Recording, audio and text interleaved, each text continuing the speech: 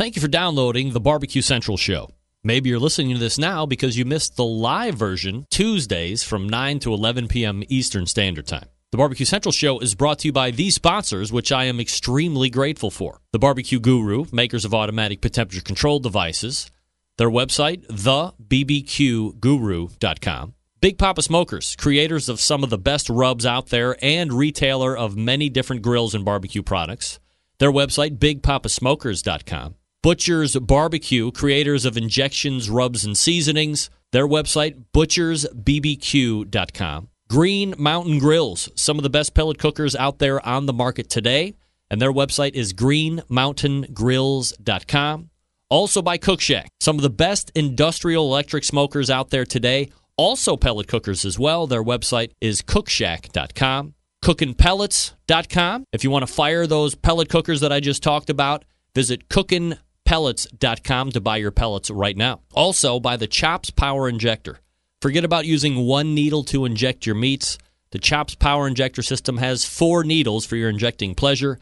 You can visit them at barbecuekansascity.com. That's BARBEQUE, kansascity.com. And by the Sam's Club National Barbecue Tour, you can visit kcbs.us/Sam's Tour for results, to register your team, or to see where the next event will be taking place. And by Pit Barrel Cooker, one of the most unique and efficient cookers out there in the market right now. Visit their website at pitbarrelcooker.com. And by Unknown Barbecue Accessories. You can visit them at unknownbbq.com/shop.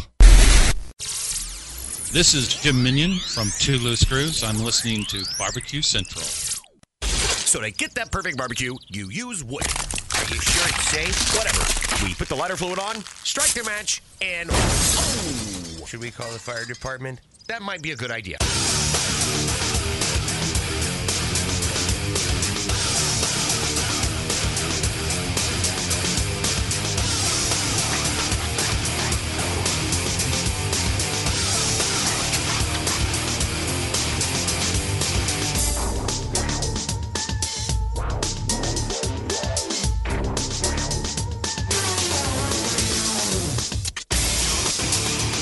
All right, good evening, and welcome to the really big Barbecue Central Show. This is the show that talks about all things important in the world of barbecue and grilling, broadcasting live and direct from the Rock and Roll Hall of Fame city of Cleveland, Ohio.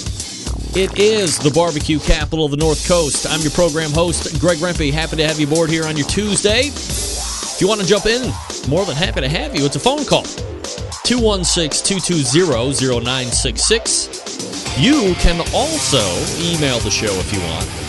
Greg at thebbqcentralshow.com. Anything else you want to find out about the show can be found at the main website, thebbqcentralshow.com. And here's what's happening in case you didn't get to the newsletter today. Coming up in about 13 minutes from now, what does the first Tuesday of each month tell you? Of course, if you have a barbecue ill, you have a barbecue sickness, you feel some type of barbecue illness coming on, you have to get with the doctor of barbecue, the good doctor of barbecue. And he will be here at 9:14, the Ask Dr. Barbecue segment. Ray Lampe, Barbecue Hall of Famer, is it? That's right. At 9:35, we added a late guest. Happy to have him. Longtime sponsor of this show, making some of the best barbecue products out there, period.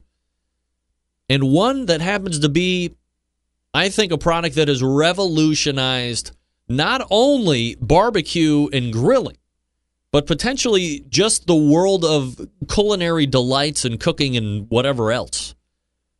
9:35 brings you the pitmaster of Butcher's Barbecue Competition cooking team, Dave Bosca, joining me. And then we'll move to the second hour and a very special guest, somebody who I love to chat barbecue with whenever he has the time. And this just happens to be the month/week that time is allotted for the show, and I'm always happy to have him. He is an executive TV producer, Emmy Award winning, I might add. He is the creator of Barbecue on Television. I don't even think that's a stretch to say. I think he pretty much laid the foundation for anything that you have seen barbecue related. He has blazed that trail. He is also a very accomplished playwright, comedic writer, and friend of this show. At 10:14, we will welcome once again John Markus to the show. And we're going to be talking just a lot about cooking with John. He is an accomplished competition cook, by the way, if you didn't know. And we're going to talk to John extensively about some of his techniques, things that he sees working on the competition trail. Of course, we'll talk about the showbiz and entertainment side as well. But we're looking forward to speaking with John about an hour and 11 minutes from now. Plus, your phone calls and emails, 216-220-0966. The phone, Greg at thebbqcentralshow.com is the email address if you want to get in contact with me. All right, the show's on. Let everybody know that it's happening. It's live, local, and late breaking. Get on the Facebooks, the emails, the Twitter. If you're into the Google+, is anybody into the Google+? If you are, let everybody know the show is on. A couple different links to send them to. My particular website, if you definitely just want the audio, which I don't blame you, thebbqcentralshow.com, and then click on the Listen Live or Live Now, or it's a huge red button right as you get to the top of the landing page there. You can't miss it. That actually directs you over to TuneIn Radio. That's an app you can actually download to any smart device that you have. So if you can't be in front of a computer or on the Outdoor Cooking Channel or on Roku to watch it live on a big screen, you can get TuneIn.com from your particular app store, whatever platform you use, and you never have to be without the live show on a Tuesday. Plus, off-show hours, you get a whole number of years in the past in rotation, randomly. So if you've missed shows a year ago, 2 years ago, 3 years ago, it goes back maybe 3 and 4 years. I think at turn of the year, I'm going to repare that down and start to build the current year out. But right now, it probably goes back 3-4 years. So an extensive archives of this show when the show isn't live, Tuesdays from 9 to 11. So be sure to tune in whenever you feel the need for good barbecue talk. And then, as I had mentioned, on Roku as well, that's Internet Protocol Television, IPTV. If you have one of those and you have an app store, go in it and search for OutdoorCookingChannel.com. If OutdoorCookingChannel.com is available in your IPTV app store, download it, and you can watch a live stream of shows that Kevin has in the playlist ready to go each and every day for you. On Tuesdays, specifically, you can find my show, 9 to 11. Preceding me, you can find Chad Ward's Whiskey Bend Barbecue Radio Show from 7 to 9. The 4 best hours in barbecue talk radio ever. Ever in the history of ever. Don't let any other outlet fool you that they somehow have better, more accomplished, better speaking, more well-produced shows than right here on Outdoor Cooking Channel. It's a lie. Lies. Lies, I tell you. So that's how you find the show. Very happy to have you aboard here. 216-220-0966, Greg at thebbqcentralshow.com. All right. Bad news. Bad news for Todd at Bark Brothers. Why? Week number 2 of No Shoe Pictures. What did we say, Todd? All the way back when I got those original Soul Kicks from Soul Kicks and they were a size too small, the guy at Soul Kicks said, hey, don't send them back. Give them away as promotional material. And I was like, hey, I dig that. My guy Seth Saunders hooking me up with the shoes, sent me some 2 pairs that fit, which I've been wearing around deliciously, I might add. But we said, hey, if you want these shoes, and you can fit into 11s or whatever that came out to be, I forget. You have to, when you get the shoes, you got to go in public and you got to take pictures, right? Well, my man, I got to tell you, my man Doug from Michigan has had 0 issues. 0. Todd, this is incredibly bad form on your part, and I won't even mention the karma and not the good kind you are raining down upon yourself. As I just mentioned, Doug from Michigan posted pictures of him and his son at the Ypsilanti, Michigan's Sam Clutt event this past weekend. with his shoes on, full body shots. Todd, where are you? Dude from Michigan is beating your ass. That should be especially hurtful to you. This was not part of the deal. Don't be a show whore, Todd. Nobody likes a whore. Nobody. Well, I might be painting a bit too broad with the strokes, but I have the tape of what the rules were. Doug from Michigan is winning, and the verbal lambastings will continue each week until you pay up. And if you think I am kidding, just ask Chad Ward how well that worked out for him when he even attempted to make it look like he was welching on a bench on a bet. Did not go well for Chad. For weeks on end, we were calling. So, until the pictures show up,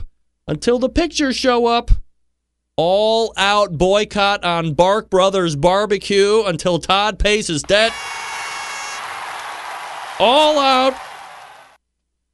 And the beatings will continue until morale improves. Ladies and gentlemen. I mean, Todd, really? You know it. Chad, weigh in, remember? Remember when you weren't shaving your little goatee? I know John Dawson especially wants to see pictures of those shoes because he was like the second one in after he was the first one in after the pairs were gone. He was like, no, I was going to wear them all over Boise. I hated to tell him that he was literally one email short. Oh, I know, it happened. Goatee gone, it happened. But it took some protesting, didn't it, Chad? Little heavy protesting. All right. We're locked and loaded. I'm ready to go. 216-220-0966. That's the phone number. Greg at thebbqcentralshow.com. That is your email address. And we have some, business to take care of with my guests. We might be broaching a topic tonight people never would have thought we would be talking about. But I believe we might be on the precipice of a new fad in barbecue. More on that in a bit. Let me talk to you right now about the Pit Barrel Cooker. Gang, pulling the trigger on a new cooker can be nerve-wracking sometimes. Temperature control, fire management, what woods to use and buy. Who needs the hassle, right? But I strongly suggest a Pit Barrel Cooker. The PBC makes cooking simple and fun, and it just might be the most unique, versatile, and easy-to-use cooker on the market today. Imagine a single cooker that will turn out great traditional barbecue meats like brisket, pork shoulder, and ribs, while also being able to ramp up in temp to do those burgers, chicken wings, and hot dogs. The versatility is all thanks to a revolutionary design that goes beyond traditional convection. Their hook and hang method places the food in the center of the heat, so it's acting like a stationary rotisserie, if you will. The result, great tasting, perfectly cooked meat each and every time. In the industry, we call it consistency. Not only is the Pit Barrel a fabulous cooking vessel, it's aesthetically sexy as well. It's built to withstand the heat, and thanks to its porcelain enamel finish, the Pit Barrel is able to stand up to any type of weather condition, extremely portable, fits in the back of most vans, trucks, and SUVs. It's ready to go wherever you are. Of course, all barbecue folks love accessories, and the Pit Barrel doesn't disappoint here either. From rubs to the unique removable ash pan, to pit grips, to turkey hangers, the hinged grill grates, there's a full line of accessories that will really complete your Pit Barrel experience. And the best part, for $299, the Pit Barrel comes fully assembled, it's ready to cook on, and it ships for free right to your door. Don't take my word for it. The folks at AmazingRibs.com give the Pit Barrel Cooker a 10 out of 10 rating in their gold division. That's the highest rating, by the way. Not once, not twice, but 3 years in a row, they have said, and I quote, "We're running out of good things to say about this simple, affordable smoker. There's nothing else like it on the market." Head on over to pitbarrelcooker.com and see what everybody's talking about. Be sure to check out their full collection of short how-to videos shot in high definition. Then pick up one or two for yourself or your neighbor. My neighbor uses mine all the time. You'll thank me later. They'll thank you later. If you have any questions, you can contact them through their website, pitbarrelcooker.com, or call 502-228-1222. That's 502-228-1222. And yes, they'll actually pick up the phone and talk to you. Find out what great customer service is all about. Pitbarrelcooker.com. That's pitbarrelcooker.com. And hopefully we have some interesting news to mention about Pit Barrel in the coming weeks, working out the T's and I's of crossing and dotting. All right, we're back with the doctor's visit. Ray Lampe coming up out of the break. Stick around. We'll be right back.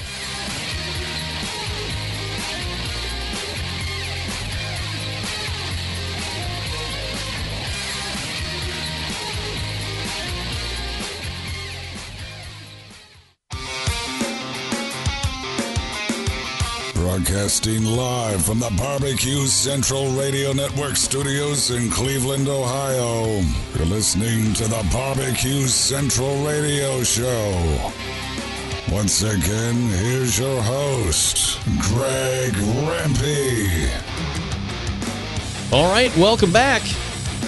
This portion of the Barbecue Central Show being brought to you by the Sam's Club National Barbecue Tour. 31 cities, $500,000 in cash to be won. Eternal bragging rights if you win the whole damn thing. This weekend, the Sam's Club Tour rolling into Kansas City, Missouri for the local qualifying event being held there.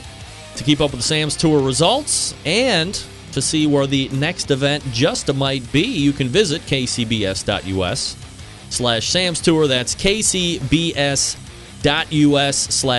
Tour. And as always, we thank Sam's Tour for the continued support here of this show over the last few years. All right, here we go. Have you got questions about barbecue or grilling, maybe as a hobby or even a business? Looking to get an expert's point of view? Why not ask Dr. Barbecue? You can submit your questions by clicking on the Ask Dr. Barbecue tab on the website. The doctor is in. Here's Ray Lampe with his nurse, Greg Rempe.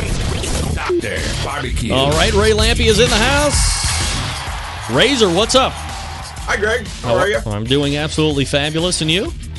I'm wonderful. Right, here we go. Resting up. I was in Reno eating ribs all weekend, and life is good. Reno all weekend. What's happening in Reno? Oh, the Best in the West, the giant rib burn-off out there.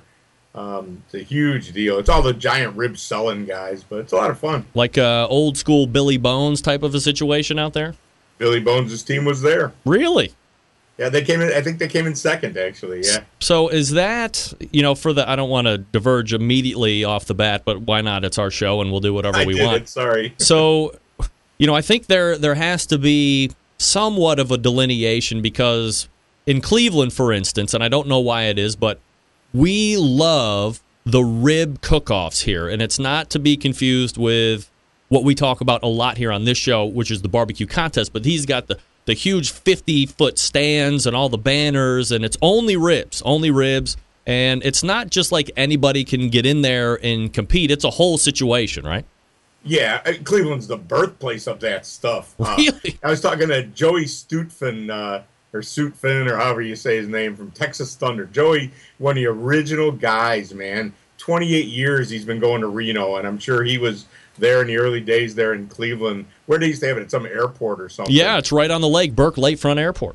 Yeah, I mean, I was talking to Tommy Houston. Tommy had at least 4 giant Old Hickories. I think they were Old Hickories.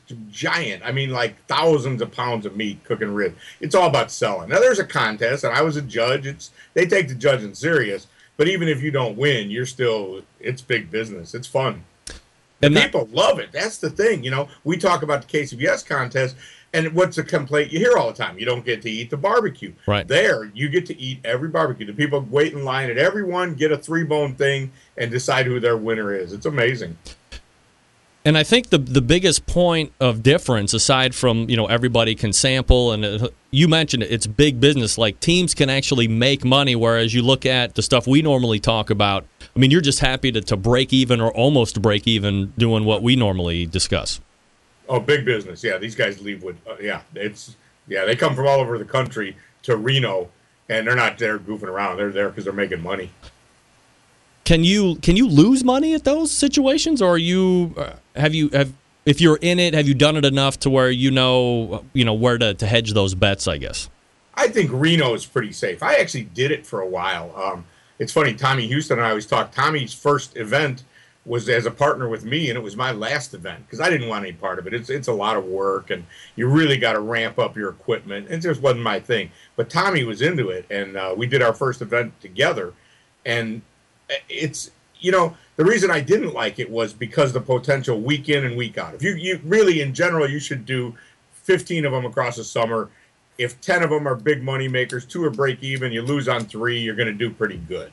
But Reno, I don't know, it seems to be pretty bulletproof out there because the weather's going to be good. It's not going to get a rain out. The people come. It's so well established. So some of those guys, that's the only one they do anymore. Talk to me about the quality of the products. Is there a lot of crap out there, or is it all good? It's my big complaint with it is it's all very similar. It's not bad at all. It's good. But they all buy their ribs from the same truck. They all got similar cookers. They probably all buy from the same pile of wood unless they carry it in. And, you know, they're not going to do anything really. It almost like KCBS. Nobody's going to veer off the path because that wouldn't be smart. So my complaint as a judge, and probably if I was out there sampling, was it's all pretty similar. But it's all good. They all make good ribs. It's not a bad thing at all, but it's just not very interesting. Are a lot of them like finished over the open flame charcoal grill? Yes, that's their thing. Couple of things they do. They don't peel the membrane, so what they do is try to char it off, which is reasonably successful. They also do it as part of the show. I used to, when I did it, I had a roller, a little paint roller, one of the little skinny ones, and I was rolling barbecue sauce on the ribs all day. No actual barbecue sauce like really changed hands there, but it looked cool. It looked like I really had something going on, and it's a big show. All right, so Ray Lampe recapping the big event in Reno, the big rib And I burn. got to party with a guy from TMZ. Who, Harvey or whatever his name is? No, Harvey wasn't there. It was Gary.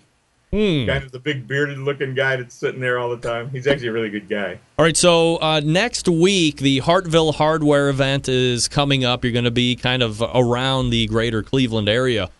This has actually turned out to be a bigger event than I anticipated. Not, I mean, big enough on its own that Ray Lampe is actually coming out, but the more I'm talking to people, the other big manufacturers are sending people out. They're going to be holding classes. They might be doing demos on the side of you. I mean, this is kind of a whole big deal that I didn't really knew existed out there.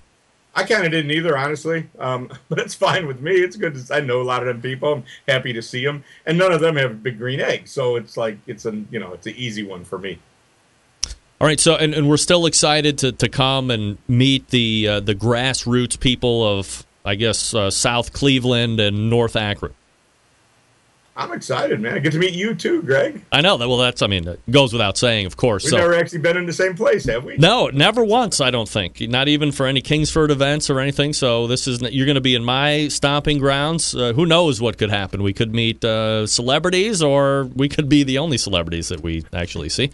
That's fine. So football season for college started this past weekend. NFL starts obviously this coming Sunday.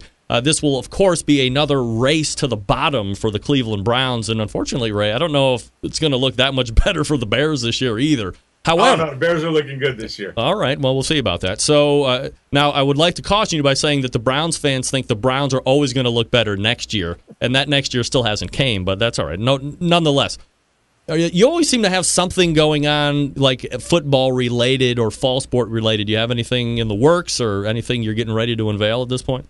No, actually you don't. That thing we did for a few years, it just ran its course and it's done, and nothing new has come up. So, no, I've kind of got a soft fall. I do have the new book launching, though. The Big Green Egg book launch is October 4th, so I'll be busy doing that. But not really football-related other than, a lot of football games. It's a good time to cook some barbecue.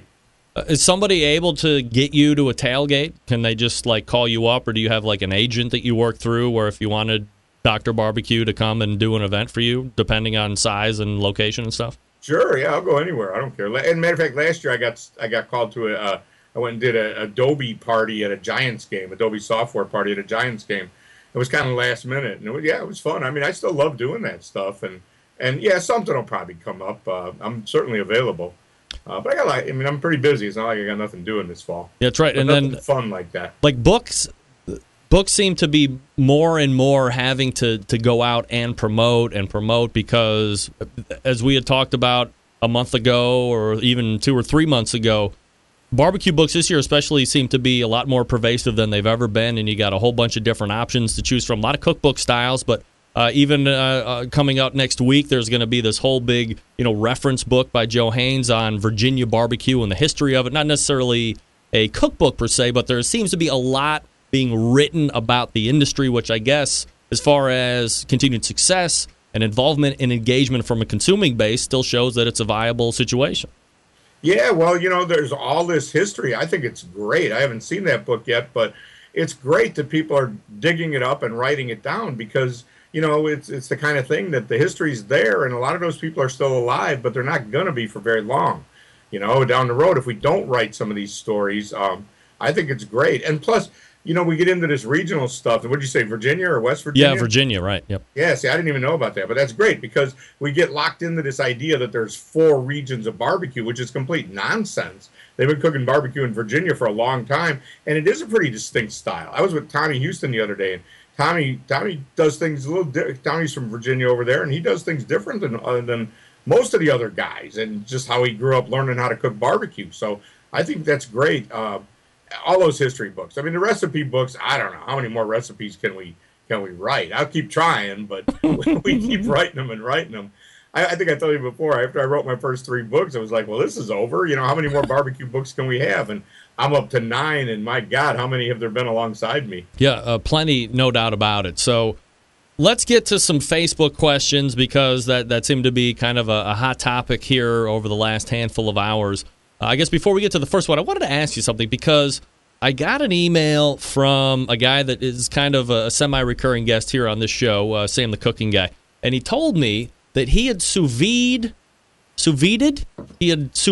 a brisket for like almost an eternity, 30 hours or whatever, and then he finished it in the smoker, and he said it was, great end product, blah, blah, and I kind of just one-offed it. And then I just had another conversation with somebody.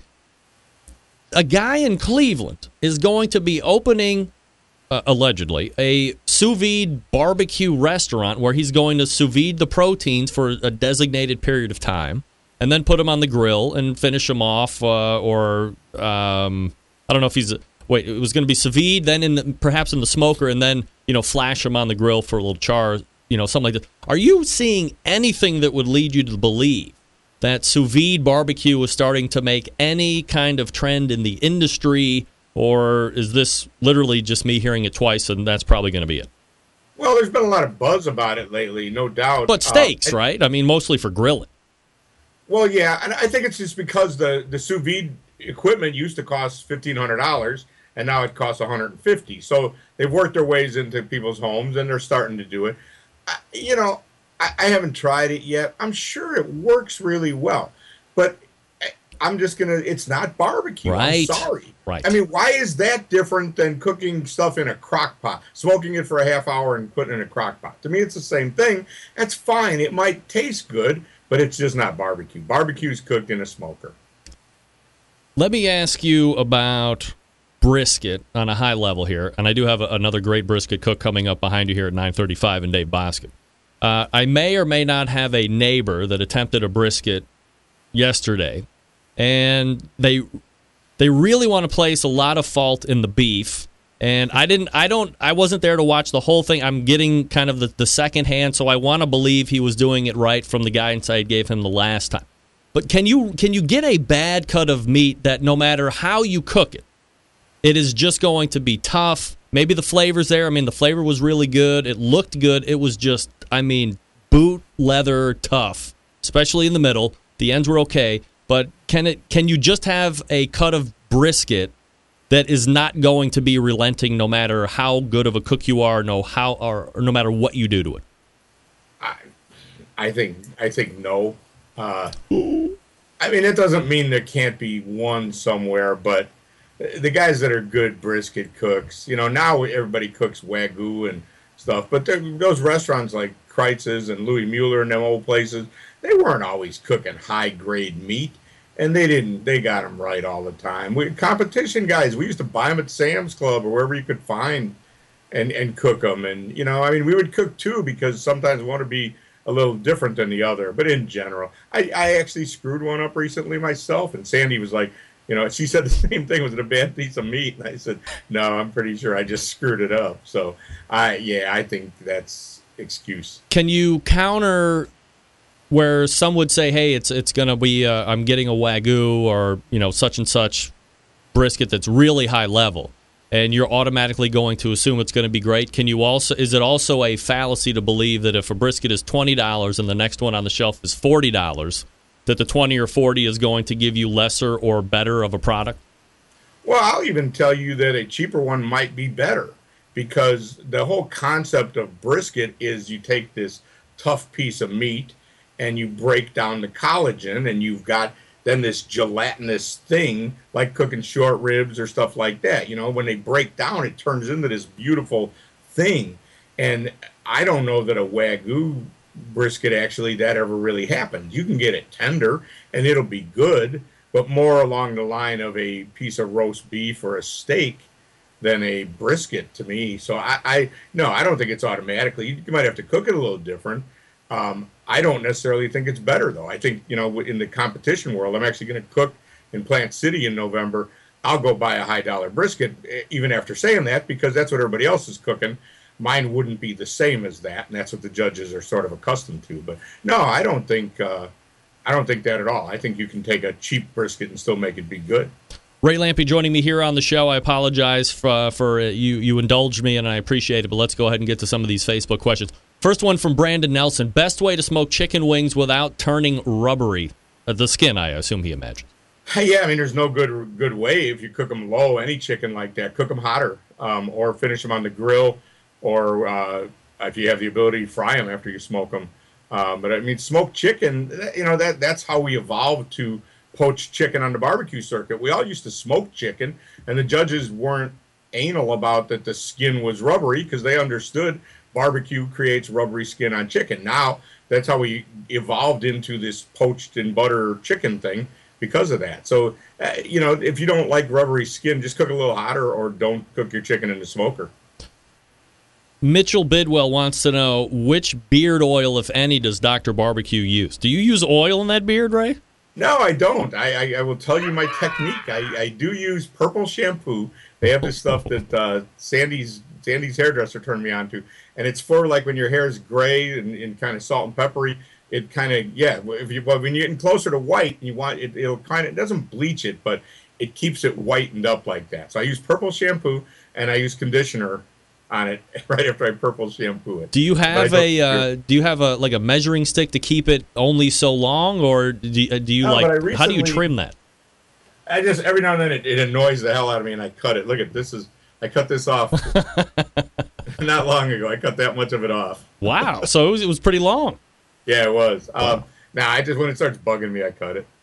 All right, Scotty Johnson, better airport, Vegas for the road hard women, or Reno with the Burning Man women? I don't even know what the hell that means. Well, that's why I was complaining about both this weekend.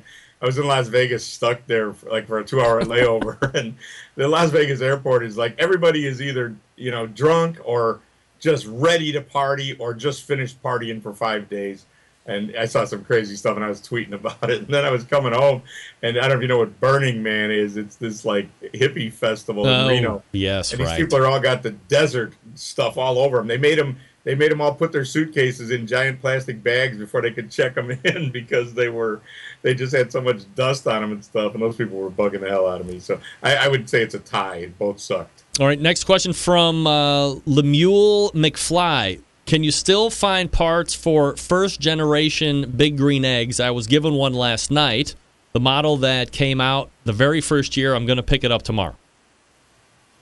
The very first year, what? I mean, they've been making them for 50 years or more. I guess it was like the first year, right? 1974, whatever that was? That it was a Big Green Egg. Yeah. The parts should be interchangeable, yes. What you need to do is find a good dealer that knows what they're doing, or call Atlanta and try to talk to Bruce. Bruce knows all about that stuff in Atlanta at Big Green Egg. All right, next question from Brett Brown. When is it okay to use liquid smoke?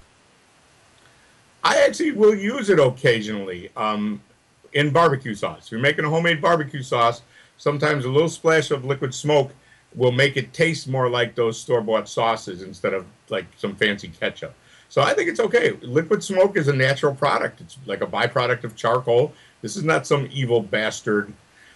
I mean, liquid smoke is a more natural product than phosphates, which we all use all the time. Don't get David pissed at me, but Brett, it is never okay to use. liquid smoke. That was the wrong Liquid answer. smoke is the devil's urine, and what Ray said is exactly why you don't want to use it. You can go up and down the barbecue sauce aisle and open the bottle of 90% of those, and the first thing you get on the nose is liquid smoke. Now, look, I understand.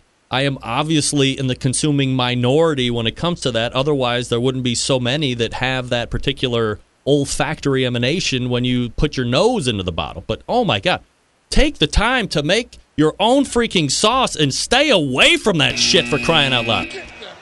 Ray and I differ, obviously. I Here think on we this. disagree on that That's one. right. All right. So next question. Best smoker to use in a commercial setting, and a sub-question, can a backwoods be used in a commercial kitchen? Well, I don't think it's backwoods. I mean, anything could be used if your local health department will approve it. But to me, I'm getting ready to open a restaurant. We're buying commercial equipment. There's Fast Eddie's, Cook Shacks, there's Southern Pride, there's Old Hickory, there's J&R Oiler. I think that's the ones that I know about. They're all really good, real commercial equipment, real kitchen equipment. I would not want to jack around with something that the health. First of all, the health department, unless you're in Austin, they're going to think you're crazy that you want to have charcoal in your kitchen. And why do you want to do that? You know, the reason this stuff is commercial equipment is it's because it works consistently. It's made to last. It's not going to break. It's going to be able to easy to clean. Nothing against backwoods. It's a good cooker. Guys use them, but to me, if I'm opening a restaurant, I'm planning on selling a lot of food and being busy, and I'm going to have equipment that's going to hold up to that. Are you at liberty to say who you're courting right now for smokers, or is that a deal yet to be struck? Oh, we're going to have multiples. Let's say that. We didn't lock it in yet, but I can tell you which way. I'm not going to tell you which way I'm leaning, but we'll have more than one. We're going to have a bunch of fun stuff. So, we may have a backwoods, but it's not going to be doing our heavy lifting. We're going to be a big, busy restaurant, so we got to have real equipment. Ray Lampe is here on the show doing the Ask Dr. Barbecue segment. I blew all our time, of course. No surprise here when we do it each and every first Tuesday of the month. Ray's website, by the way, drbbq.com. That's drbbq.com. And if you have a question for an upcoming Ask Dr. Barbecue segment, askdrbbq.com is the place to go. Ray, next Wednesday, it's a date. I'm going to bring my recorder. We're going to do some live recording stuff so we can replay it on the show the week after that. Really looking forward to it and always appreciate the time. Cool. Thanks, Greg. Can't wait. See you next week. You got it. There's Ray Lampe. You heard what he said. He's going to see me next week. That's right. I'm frozen. There we go. Jeez. Whoa, that's hot. All right, so something is wrong with my... Dave, I'm going to get you here, but something's wrong with my guest mix here, and I don't know what it is. So, oh boy. Now my Skype isn't responding. Here we go. Now it's back up. Let's go to options. Let's go to audio setting. Let's go to there. See, but you can hear that. Nobody's supposed to be able to hear that. Why can everybody hear that? And hold on.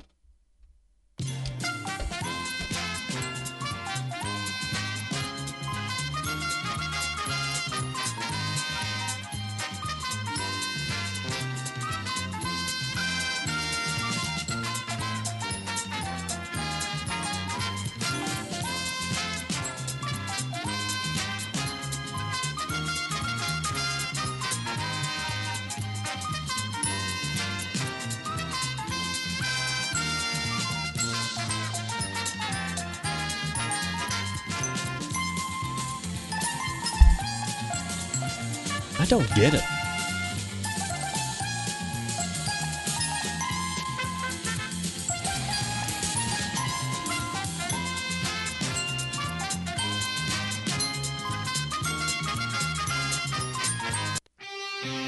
Oh.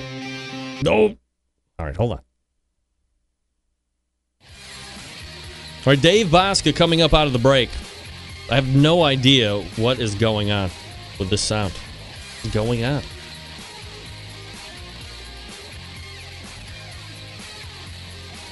It's looping somewhere, I can tell you that.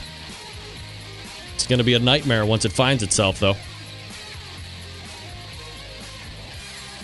Dude, this chair is awesome, King. Leave me alone. All right, let me talk to you quickly about Big Papa Smokers, the one-stop online shop for anyone interested in barbecue. A comprehensive selection of American-made grills, spices, sauces, accessories, even a kit that gives you everything you need to make a world-class smoker out of a 55-gallon drum. Big Papa Smokers has made a name for itself by making an award-winning line of championship rubs. Their rubs have won almost every major barbecue competition, period. BPS also banded together with fellow California-based rub company Simply Marvelous Barbecue to form what has now become known as the West Coast Offense. Defying conventional wisdom, these two California-based rub makers have cornered the market on competitive barbecue and begun to redefine the flavor profiles that competitive cooks from across the country have begun to aim for. They've also created a couple really cool competitions, like King of the Smoker, which is a best of the best and a barbecue head-to-head, back-to-basics competition. King of the Smoker unique in that contestants may not use any electrical devices such as pellet cookers or pit miners. Contestants just allowed to use charcoal wood and their wits to win one of the most high-stakes barbecue competitions around. The other one is the Guinea Pig, which is a cost-controlled competition that helps bring in newcomers to competitive barbecue. Also features prize distribution all the way down to 10th place in each category, helping providing incentive to get new competitors into the world of barbecue as well. Although the most seasoned of barbecue veterans also take place. On top of all that, Big Papa's has created a unique brand ambassador program called the BPS Elite Team, featuring 15 of the best competition teams in the country, working together to promote camaraderie, competition, barbecue, and to benefit children's charities across the U.S. Keep in mind that Big Papa Smokers has been able to do all this with only 6 years of being in the business, turning competition barbecue on its head, creating their unique barbecue competitions, becoming a staple of a nationwide restaurant chain, and benefiting children's charities across the U.S. Just the beginning. Again, the website, BigPapaSmokers.com. That's BigPapaSmokers.com. Dave Bosca right after this. Stick around.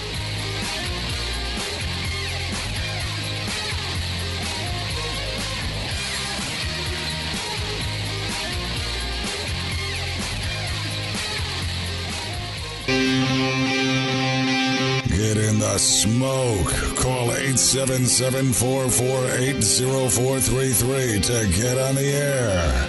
Now, here's your host, Greg Rempe. Welcome back. This portion of the show being brought to you by Green Mountain Grills, manufacturers of some of the best pellet cookers out there on the market today. If you're going to look for a big cooker, they got one for you. Medium size, they have you covered there as well. Small, take on tailgates, all that good stuff, they got one too. They can also supply you with pellets as well. Check them out, greenmountaingrills.com. I love mine.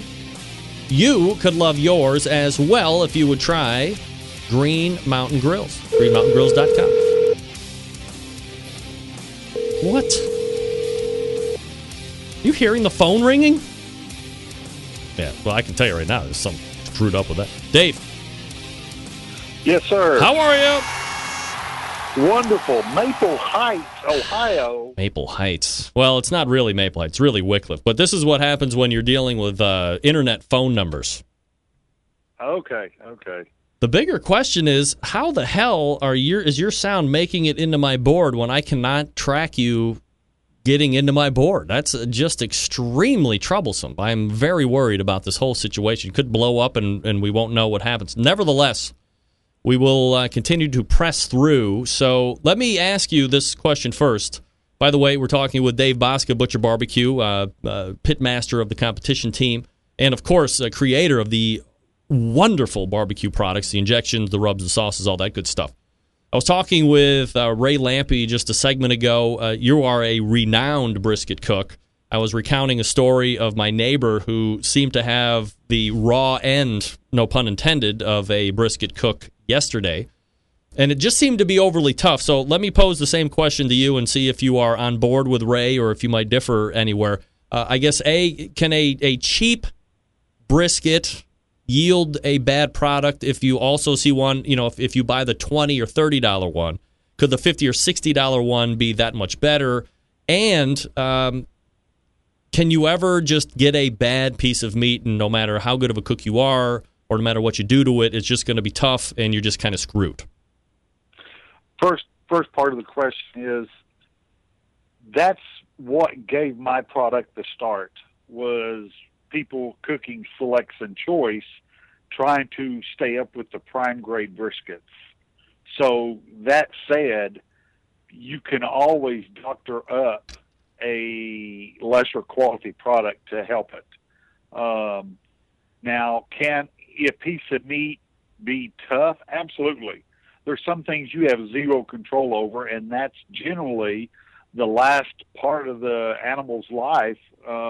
If its adrenaline is flowing, it can become what we call a dark cutter and or a tough piece of meat.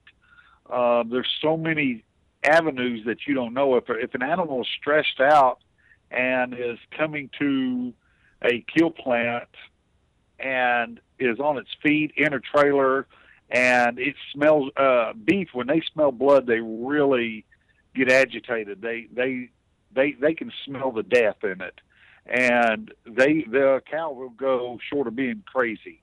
So you have to, when you're going to take them out, you need to take them out quick. Take a plant like up here in Wichita, Kansas, Creekstone Farms.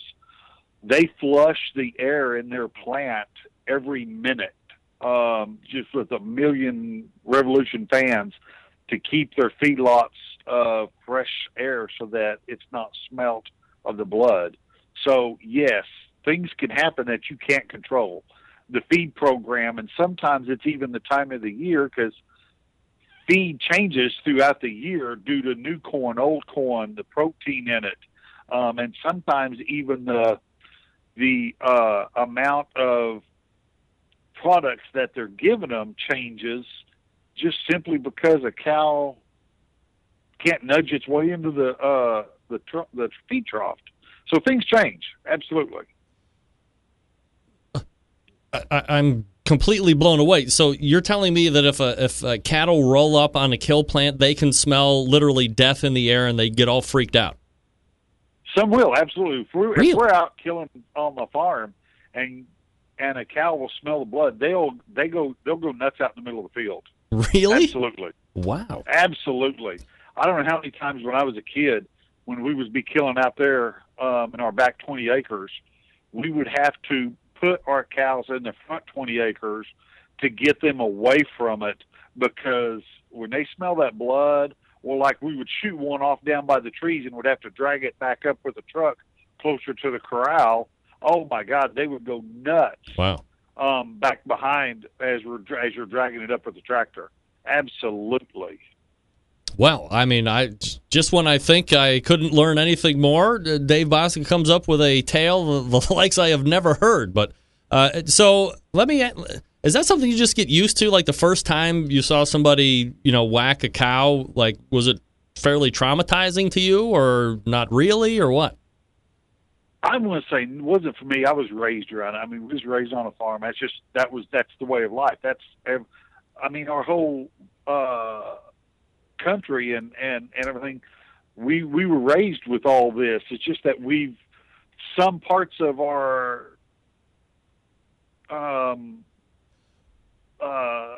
I drew a blank. Some parts of our life and everything, people have moved to the city, some stayed in the country, and other people expect that the meat just comes magically to grocery stores, right. And that's where it comes from. Well, that's what I think I'm getting at is, people seem to have no problem eating it and talking about where it should come from and how they should be raised and how should do those. But, of course, then there's that whole other population that actually has to do the killing part of it, and nobody really ever wants to talk about that or look at it or take part.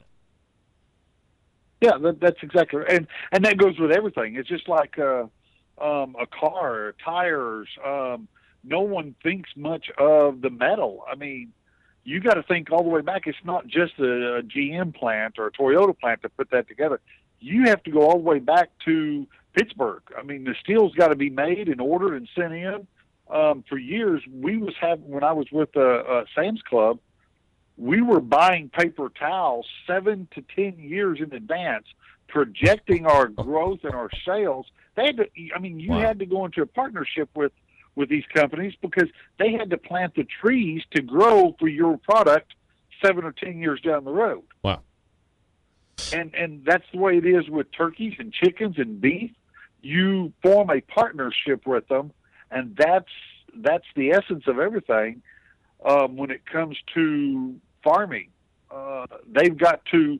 Whenever McDonald's or someone like that comes out with a new product, cranberry something or another, they will plan for almost 2 years in preparation to get the crops grown to be able to facilitate that many cranberries to be sent worldwide or nationwide. And that's just that's just the planning that's behind the scenes that people don't realize. Well, cranberries are in season. We're going to have cranberries on our salad now. No, that just doesn't happen that way. There's a lot of prep work in this, and it goes with the beef and everything else. Wow. Great information here. Dave Bosca joining me here on the show. ButcherBBQ.com is the website. Of course, everybody knows that. So, Dave, let me ask you specifically, and because I would easily run out of time, and I wanted to have you on specifically to talk about what I feel, and I know I say it each and every week, and I perhaps may sound like a shill, but I don't care because I really believe that the grilling oil product that you have come up with and that has now been for sale for the last handful of years is a spectacular product and one that is really, at least for my kitchen and some of the other folks that I talk to that buy it, has kind of revolutionized the way you can use butter flavoring and butter-flavored oils, whatever flavor you're using of your stuff, of course. But I get emails going, well, how can it be safe and how can it be like this or how can it be like that? So I wanted to give you time to kind of go back through and discuss or tell us about grilling oil and why you can leave them out and how they're not going to go rancid. And, you know, I really want to get people more on board than they already are with the grilling oils. All right. Well, thank you for giving us the time to talk about that. For sure. Absolutely. The product is no different than Crisco, than canola oil. I mean, we use a soybean oil. That's what it is. That's our basis. We use we looked for different butters and stuff. One of them was the Molly McButter company. We chased many different companies trying to find the butters, but it's just a dried powdered butter that has to go through a homogenized process, and then it's dried and it goes in it. We've got different flavors that go in it, and all that is dried products. The chipotle and the grill flavorings that's in the steakhouse. We're looking at other new flavors I've always been toying with, and I've been given suggestions, some citrus and lime flavors in it for fish cooking, things of that. We're always looking for a new bottle. You brought up a couple ideas. We're looking at a new style bottle for it, but what makes it shelf life is it's just the oil. It's like I said, it's no different than the cooking oils that's already out there. We've flavored it. We've made it a branded product for grilling, but it's not any different than any other oil. There's how many oils are in a grocery store? It sits on a dry shelf, and when you open it, it sits beside the stove or in your cabinet the whole time. There's no difference. So I guess where the misconception might be, and you know, it almost goes back to the whole, you know, killing cows and how does it get there, that you have canola oil or you have extra virgin olive oil, whatever you have by the stove or in the kitchen, but it doesn't go bad because you're using it or you're turning it over. And I don't know why you wouldn't obviously then put the same thought into a grilling oil per se, but is that a misconception? Do people think that this stuff, why wouldn't it go bad, or how couldn't it go, if you left it out for 10 or 15 years, is it something that's going to go bad?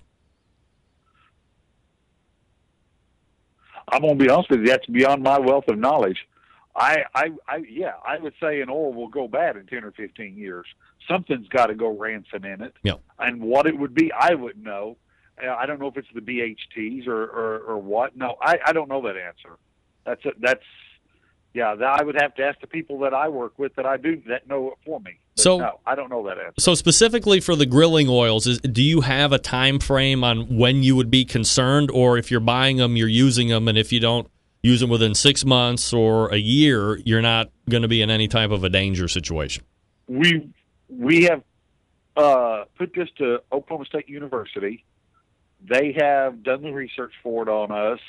Since there's no water added to it, they say that it's got an indefinite shelf life, and that's coming from our state agriculture food research center at Oklahoma State University that does all that stuff. What's the most bizarre application for grilling oils you've heard of or that you've actually used them for? Most bizarre? Oh, my goodness. That's a good question. Something that, gosh, I know people that fry their eggs with it. They like the flavors of it on fried eggs, but I don't think it's bizarre. Gosh, I hear a lot of different things, but I don't think any of them is bizarre because I think it's great ideas. I think I think that's what lends for me, the value in a product is how often am I using it? Am I searching it out? Am I looking for ways to incorporate it into not just the traditional stuff, but, and I've done it for eggs. I've done it for putting it on my buns before I put them on the grill to flash toast them. Anything that I usually would use butter for, I've tried it on. And I would say 9 times out of 10, it's always at least as good of a substitution as it would be for butter, if not better, and sometimes, most of the time, a lot better because of how you're able to use it and because it's kind of in that liquid form. So I think there's just a lot of value there, and if you are on the fence, you definitely need to push through it and go to butcherbbq.com and try some. Do you have other flavors that you're going to be closer to releasing, or are they still just in concept at this point? It's in concept at this point. Trying to find when it comes to that product, I'm more working on the packaging than extending the product line. I need to get it right before I keep growing with it. Where I'm having more marketing worries with it than anything is that no one knows where to put it in stores. Where do you put it? Do you put it by the meat market? Do you put them on the dry shelf by the oils? Do you put it by the sauces? We've been jumped all around stores when we're in grocery stores. In the specialty stores, it's easy.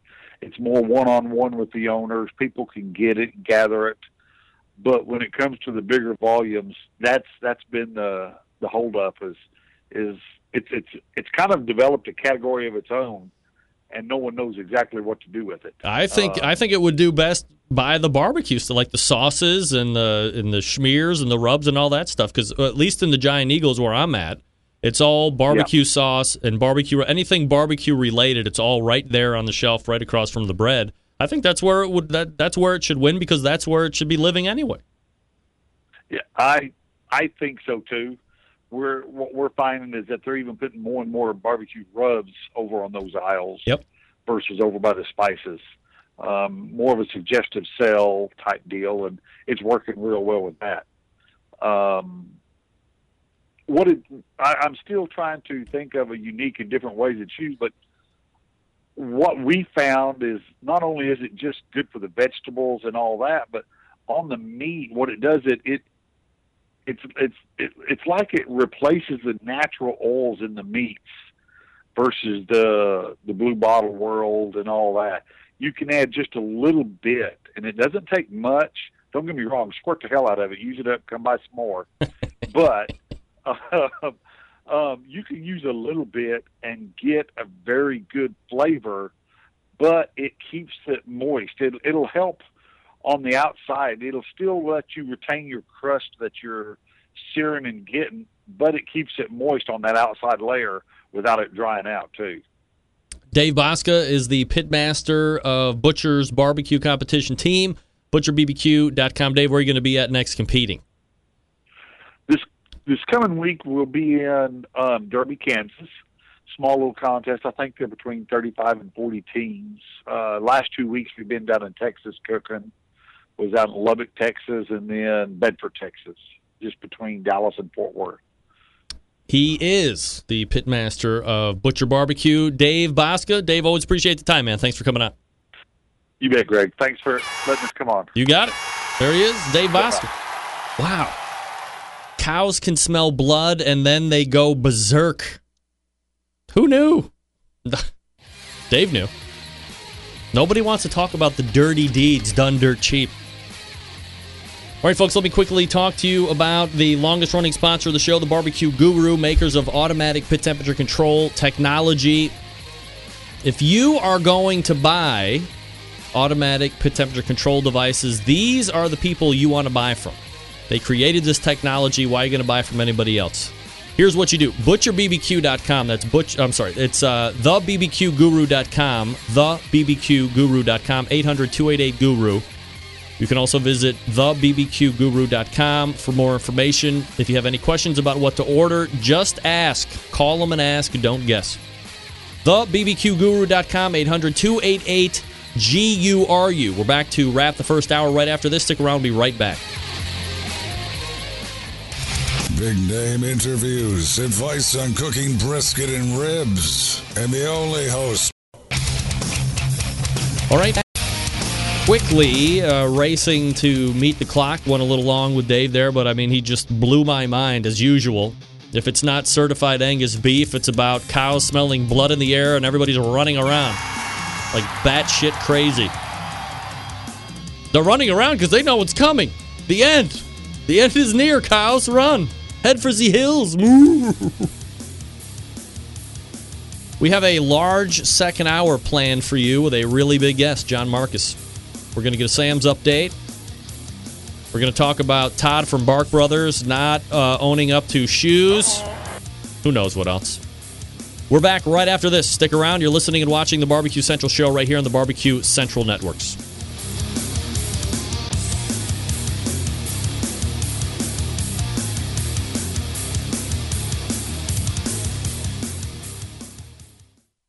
Chad Hayden with Moonshiners Barbecue's 19th annual Jack Daniel's World Barbecue Champion, and this is Barbecue Central. Happy to have you aboard here for the really big barbecue show. Boing. We cook because we have to, and we grill because we want to. Hit me! Fine, how's it going? You have a great show. I'm a big fan. Boing. So what seems to be the problem here? This man looks like he's dead, and he's in the crackle. Charbono! It's all about the Charbono, dude! Succulent fish! What? He ate 2 feet 4 wieners. But listen, Lavernius, shut your face. I'm shaking like a dog shit peach seeds. We have top men working on it right now. Top men. All right, just like that, we are into the second hour. That's right. Hey! This is the Barbecue Central show. For the life of me, I still cannot figure out why in the sweet hell my board is not allowing me to pull the sound out of the tower and run it back through. It's plugged in and everything. It's bizarre. Everything is right, except everything is wrong. Can't have ringing phones on this show. It's outrageous. All right.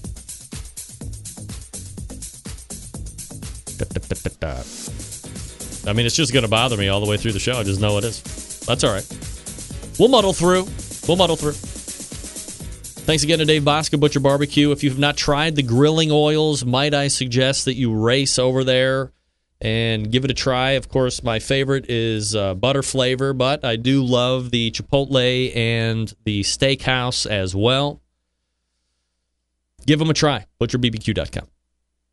Still to come on the show tonight, John Marcus will be joining me in about 12 minutes from now. The Sam's Club National Barbecue Tour rolled into Ypsilanti, Michigan this past weekend. This was a local qualifier that feeds the Madison, Wisconsin regional final. I believe that takes place in like 2 weeks' time, if I'm not mistaken. Top 6 teams moving on. Grand champion with a 691.4 Mac Attack Barbecue. Booyah. Reserve Grand Champ, the Smoke Hunters, 689.7. Third place, Smokin' Aces at the Barbecue Superstore. Number 4, Smokin' in the D. Fifth place, IBQin' at the Barbecue Superstore. And rounding out the top 6, moving on to Madison, Wisconsin, T-Mac smoking 679.9. So you're looking about 20 point. Let's try 12 point. 12? I don't know. Who's good at math? Not me. Yeah, about a 12-point differential between 1 and 6. Fairly close, 1 and 2, a little less than 2 points. So overall, a pretty tight 1 through 6. They're moving on, and they will all be throwing down. Those top 50 teams will be throwing down, or I'm sorry, those top 30 teams will be throwing down in the Madison, Wisconsin regional final here in a couple weeks' time. The next Sam's Club Tour is this coming weekend, September 10th in Kansas City, Missouri, home of great barbecue. So whoever's competing out there in Kansas City, Missouri, and of course that is a region of the country that is going to be stacked with awesome teams, of course. Do a lot of the best teams just skedaddle out of Kansas City, Missouri when they have an event like this show up because they want to go somewhere where it's not so loaded, or do they not even care? They just want to be there, and if they're not top 6, whatever, the big guns were there and everybody's playing. Or does everybody skedaddle? What's everybody think about that? Anybody know? So, good luck to everybody competing. Last week, I told you about a piece that was going to be running about the show in a magazine called Cleveland Scene that Doug Tratner did on me and this magical internet show. So first of all, I want to thank everyone for the kind words that they sent my way after reading it or seeing it on all of the social media outlets, or perhaps you're local to Cleveland and you actually saw the magazine that it was in. I have no idea where you can actually find a Cleveland Scene magazine. I have no idea. I was able to secure one, but through phone calls. Also, I want to thank everybody who saw it on the social media outlets and shared it, especially on Facebook. I mean, it got hundreds of shares, and people were seeing it that I had no idea would see it or share it or whatever. So the assistance, if I may, the assistance in helping me with this, throwing it around the internet, has helped me secure, are you ready for this? Are you ready for it? A 4-year, $4 million deal with CBS Radio for a weekly syndicated version of the Barbecue Central show, which will be carried on all of their stations. What can I say? Completely humbled. I am completely in shock. Of course, I am completely telling a lie. That is completely false. There is no 4-year, $4 million radio syndication. However, I do want to thank everybody that read the article and that shared it. And it was a very enjoyable, 36 to 48 hours of people saying, hey, didn't know about the show, or didn't know it was here in Cleveland, or saw it for the first time. My neighbor across the street is a huge fan I didn't even know about. Dan, shout out to Dan. He's like, hey, heard you with Doug Tratner, man. He was a great guest. I was like, really? How did you know? He's like, I listen. I'm like, you do? He's like, yeah. He's like, what you're doing in the Bay, that's kind of awesome down there. I was like, it is? That's great. It's my neighbor listening to me. I didn't have no idea. You never know who's listening to the show. You never know. So it could happen. While I may have told a salty, tall tale this time around, next time perhaps it won't be surprising when I reveal my multi-year, multi-million-dollar get. Ain't nobody got time for that. I know. With the time remaining, I've wanted to talk about this particular subject. The great cooler debate of 2016. Is it Yeti? Is it Grizzly? Or is it a company called Arctic? RTIC. Who's familiar with them? So I recently purchased an Arctic cooler early June. And it shipped at the end of let's see, this is now September. It shipped at the end of July, and I had got it from UPS, so it's probably been about 3 to 4 weeks. Now, fact, I have zero affiliation with Arctic whatsoever. In fact, in November of last year, I actually asked them if they wanted to come on the show. This is when like all the big fancy coolers were coming out, and they were gaining a lot of traction. Everybody was talking, which one do you? So I was seeing more and more about this Arctic cooler, RTIC, and how it was just as good as Grizzly or just as good as Yeti, but half the price. I did a lot of YouTube video research and finally pulled the trigger. So I'll have to do some of my own testing and give you results. Now, of course, I cannot do a side-by-side comparison because I don't have a comparable. I got an Arctic 20, which is going to be perfect for size-wise for volleyball and softball. I didn't need anything huge like the barbecue guys do to keep meat and all that crap. But, you know, I do have a Coleman that I can stick it next to. That one was $25. The Arctic was $125 or $130 for an Arctic 20. And it said the comparable Yeti was $250 or something like that. So, again, I'll have to do my own testing. And as I get results and as I find them out, maybe I'll even do like a video montage and show them to you here on the show every once in a while. But, you know, with the fact of, you know, it was so hot and it's really hard. I hate to say it, but I mean, does anybody else have a wife that's, you know, really into the 31 bags? Like, we have 131, maybe 231 31 bags. And a couple of those are coolers. And one was really good, except it got a hole in the bottom. And so, but I found more and more of these, they leak. You know, like kind of the soft-sided ones, and they leak. I can't have leakage at all. And then I want to be able to know if I put, you know, 10 or 12 pounds of really cold, rock-solid ice into the cooler. By the end of the day, even if it's, you know, 90 degrees outside, I want my cola to be cold or my water because I want to see like physical ice cubes. Instead of having to drain it out every 2 hours because I'm afraid there's going to be so much water, it's just going to leak. I don't want to leak. But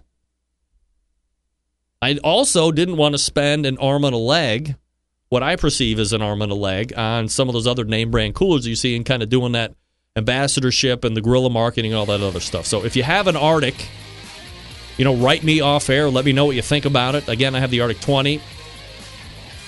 Stand by for future reports. Again, not a show sponsor. I bought it with my own money. So we'll see how it goes. I'll let you know. Consumer advocacy, Greg Rempe, right here. All right, folks, let me talk to you about the Chops Full Power Injector System. The 2015 and 2016 Barbecue Tool of the Year. They come in 3 awesome sizes to fit your injecting needs. From backyard cooks to caterers and restaurant chefs, there's a power injector right for you. Let's break it down. I'm going to tell you a little bit about each one right now. The number one seller is the half-gallon Chops Power Injector System, designed for competitions or to pump up the backyard warrior. They are so easy to use, right? Clean it, fill it, pump it, and go. If you have just one brisket or pork shoulder to do, you don't need to fill it all the way up. Just put in what you need. It uses it all. It comes with 14-gauge needles, 2 replacement plastic needle adapters, 3 plug screws, and a needle protector. $100 plus your shipping anywhere. The 1-gallon Chops Power Injector System is designed for catering and bigger jobs. It holds double the amount of the injection as the half-gallon. Some use it in competitions, like when you're cooking MBN whole hog or 10 shoulders to get that perfect one. Comes with 14-gauge needles, 2 replacement plastic needle adapters, 3 plug screws, and a needle protector. This one's $120, plus you pay shipping. The next one is the Chops Full Power Injector System, the electric, the commercial, and competition Big Daddy. Not a holding tank this time, but a 3.5-foot pickup tube that you can put in any size container. From a few ounces to a 55-gallon drum, was designed for Chef Rob at the best barbecue restaurant in Kansas City. He said time and time again, and if you ask him, that the Chops Full Power Injector System makes his briskets better than ever. This one comes with metal needle adapters, 14-gauge needles, 3-inch 12-gauge needles, 2 11.5-gauge, 3 plug screws, and a needle protector. This one's $325, plus you pay shipping. A number of the top pitmasters in the world are using the Chops Power Injector System every day to make their barbecue better than the rest. It's a foodie world where we require flavor in every bite. This is how you do it and do it fast. Not just for meat. You can inject alcohol into fruit if you want. Every injector handmade and assembled in Kansas City, Missouri, USA. If you want extra accessories, they got them. You want to shoot medium ground spices, they got you covered for that. 2, 3, 4-inch 12-gauge needles. Also, they have 2-inch closed-tip needles, perfect for shooting fatty meats. They sell replacement stock needle adapters and plug screws. They have a great way you can upgrade your Chops full power injector system, make it bulletproof. Metal needle adapters. How about that? BarbecueKansasCity.com. That's Barbecue Kansas City. BARBEQUE. BARBEQUE. All right, we are back with John Markus coming up out of the break. Stick around. We'll be right back.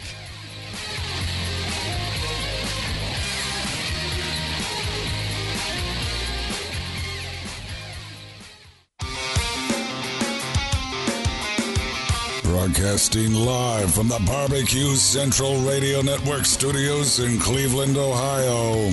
You're listening to the Barbecue Central Radio Show. Once again, here's your host, Greg Rempe. Welcome back. This portion of the show being brought to you by CookinPellets.com, your number one source for quality wood pellets for all of your pellet-driven cookers. You can visit CookinPellets.com for more information or to purchase. You can also buy from Amazon.com as well. Cookin' Pellets has their own app. Download it. That will also alert you when Amazon decides to go absolutely nutsos with the shipping cost. Everybody loves a great deal on the shipping cost, right? Absolutely. All right. My next guest is a Emmy Award-winning producer of TV, comedy, a playwright. I don't know. I mean, just a guy I love talking barbecue with in general, so we race to the hotline and welcome John Markus to the show. John, how are you, buddy? Good evening, Greg. How are you? Well, you can hear me, right? I can, yes, absolutely. Can you hear me? God, I can hear you beautifully. Right. I love the new background you have there on the set. Well, I found a great use for reclaimed wood. You know, this wood is seeing a new life. Yes. It's getting to, it could have ended up in someone's barbecue pit. John, some would say this wood is green, depending on how you look at it. By green, you mean as a metaphor for money? Well, like green screen, I guess. John, hit your camera button down there on your screen right, so we can see. Like I'm a little challenged here, with all this. There you go. Look at this guy. Here he is. Does that come up? Yeah, absolutely. Oh, well, now of course I got the wrong screen for you. Here you go. Greetings. We thank Skype. Here's my question for you, Greg. How does Skype make any money? Well, I do have kind of an answer for that. And okay. Well, okay. Now you're not showing up. Oh, this is such a labor today. That's all right. I mean, I can see the inset picture that I'm on. Yeah, I know, but this show should be way more professional than it is. So I had to go change scenes. I didn't want to change scenes. Oh my God. You know all about changing scenes on the fly, John. So I do. I do know about changing scenes. I also know about changing my drawers at a barbecue contest. Yeah? Is that a story we're going to be talking about a little bit later? No, I don't think on this particular broadcast I want to get into that. All right. But have you ever done a segment on portable toilets? Never once. I would have to say that with the rise in competition popularity, so has sales of vehicles that have probably palatial potties in them. So, portable ones probably aren't as popular as one might think, or at least perceived. Right. So the larger porta potties, like the ones on wheels where you go up a set of steps and go in. Yeah. And they're deemed to be classier. But my whole takeaway from time spent in porta potties is just how bad everyone's aim is. Yeah. Well, even the ones that have like the fake plastic extruded male portion sitting off to the left of the actual can itself. Right. Yeah, that almost seems to be like, how can you aim the worst and splash back? You don't want to shake hands with people after they've gotten out of these things, of course. Do you think your listeners like that I've taken this into the gutter right away? Are we okay? You wouldn't be surprised, John, to know that I did a story on the show maybe a year or two ago where, let's call them Jim Bob, Tony, and Jimbo were out in a country area, happened upon a porta potty. One of these guys went in, and then the other two thought it would be, hilarious if we tipped it over. So they did. Of course, the guy in the porta potty broke his neck and was now paraplegic. Oh my Lord! That is an awful story on several levels. Here's the worst part of the whole story: the guy who is now a paraplegic did not sue the cousins. They sued the porta potty and won tens of millions of dollars because it wasn't secured properly. No joke. Oh, litigious society. I'll tell you something. That story alone makes me feel America is a great country. Okay. Or that couldn't have happened anywhere. You don't get that kind of story doesn't come out of France. No, that's exactly why this is a great country to us, and exactly why everybody else hates our guts. You know it. Yeah. Well, if we're going to get into this whole area, the fact that that bidets have never caught on in America is interesting to me. And why not? I mean, those are like the best invention ever. Is it just because we don't want to pay $50 more when we're building a house to have a bidet? I think that there's a culture around the American male that believes the use of a spray to clean one's rear end out may not be manly. I mean, if you are captured in the privacy of your own Louvre, I mean, what do you care? It's just between you and the bidet.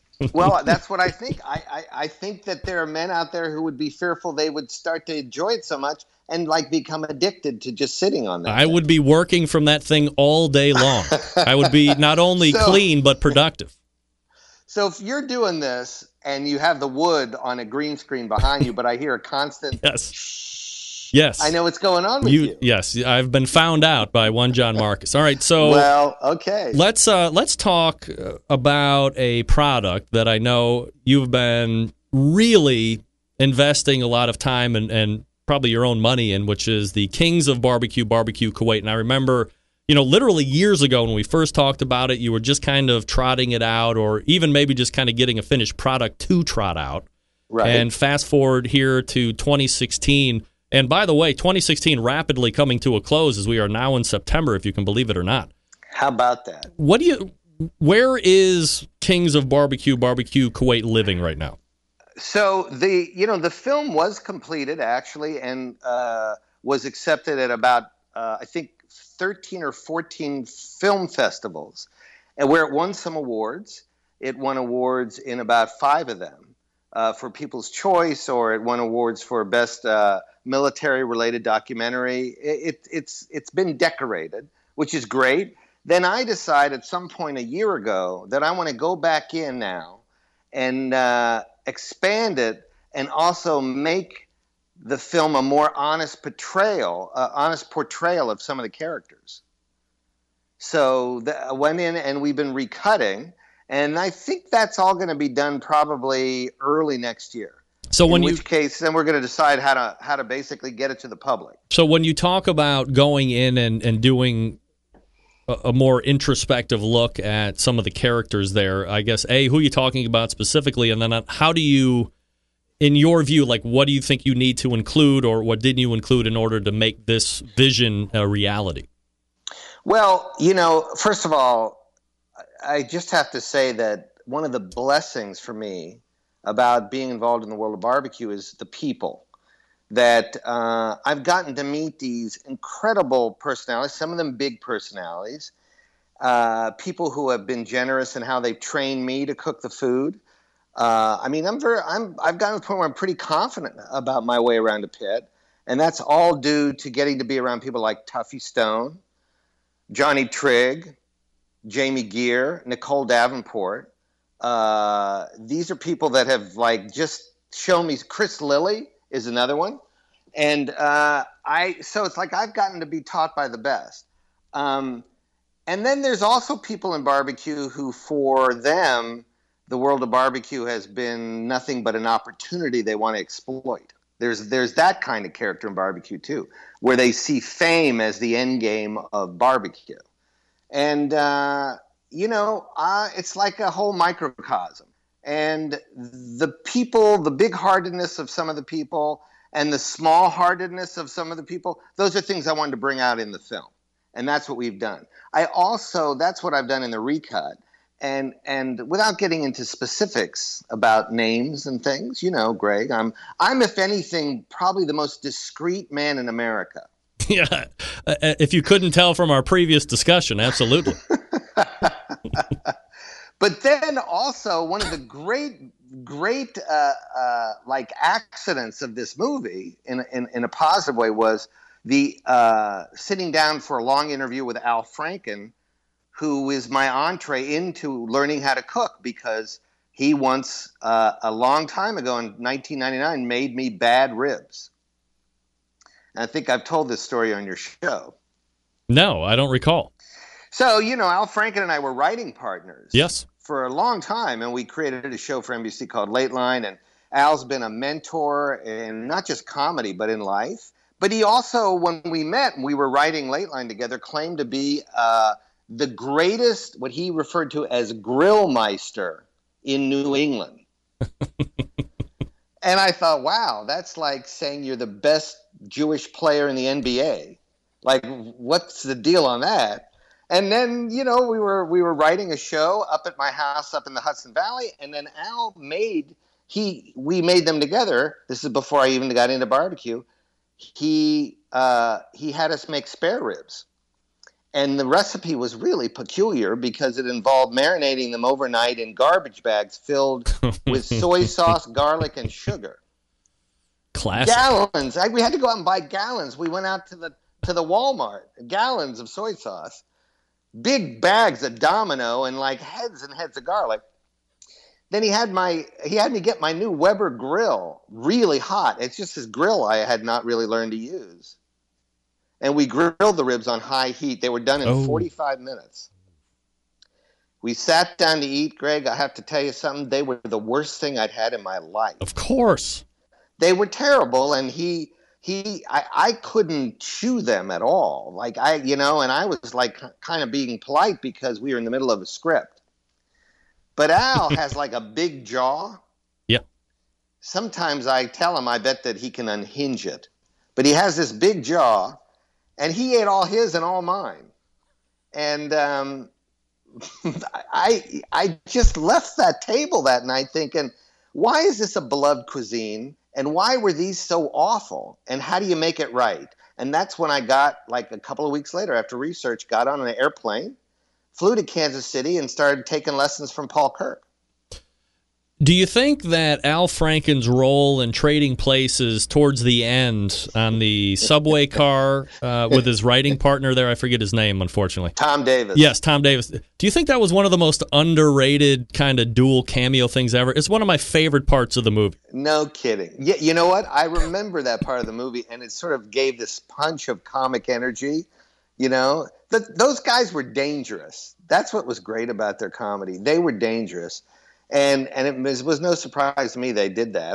Before I knew Al, but it was a funny. I want to go back and relook at that. Oh, it's one of the. But it probably get some pretzels in the bar car. It's one of my favorite. It's one of my favorite parts of the movie. It's one of my favorite movies ever. I think I know each and every line. Oh my god, it's a great movie. So anyway, I apologize for my indulgence on there, but not at all. I mean, the truth is, there are films that I rewatch again and again that I just can't believe how good they are every time I see them. And one of them is the movie Galaxy Quest.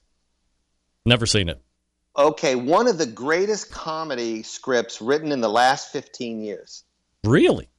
Yep, and it's perfect. It's a perfect script, and Tim Allen is hilarious in it. He's really good in it, and you've got the great Missy Pyle, and you just got a great all around cast. Sam Rockwell, and it's a perfect story, and the laughs are there. So I would recommend that Galaxy Quest. All right, I will put that on the to watch list ASAP. Please. As far as the Kings movie, so going back in, recutting it, telling these new stories, where do you see it getting out? I'm including this interview I did with Al. Right. That really is at the heart of how we got over there. So he's now more featured in the film. Where do you when do you see it being, this version being released out, or what are the plans for that for people to start seeing? I would say early spring, and they're going to start hearing from me on my Twitter account and on my Facebook page, and maybe I'll take out an ad or two. Maybe I'll take out an ad on your show. I don't think you need to take out an ad. We can just probably talk about it. That's fine. I could probably mention it.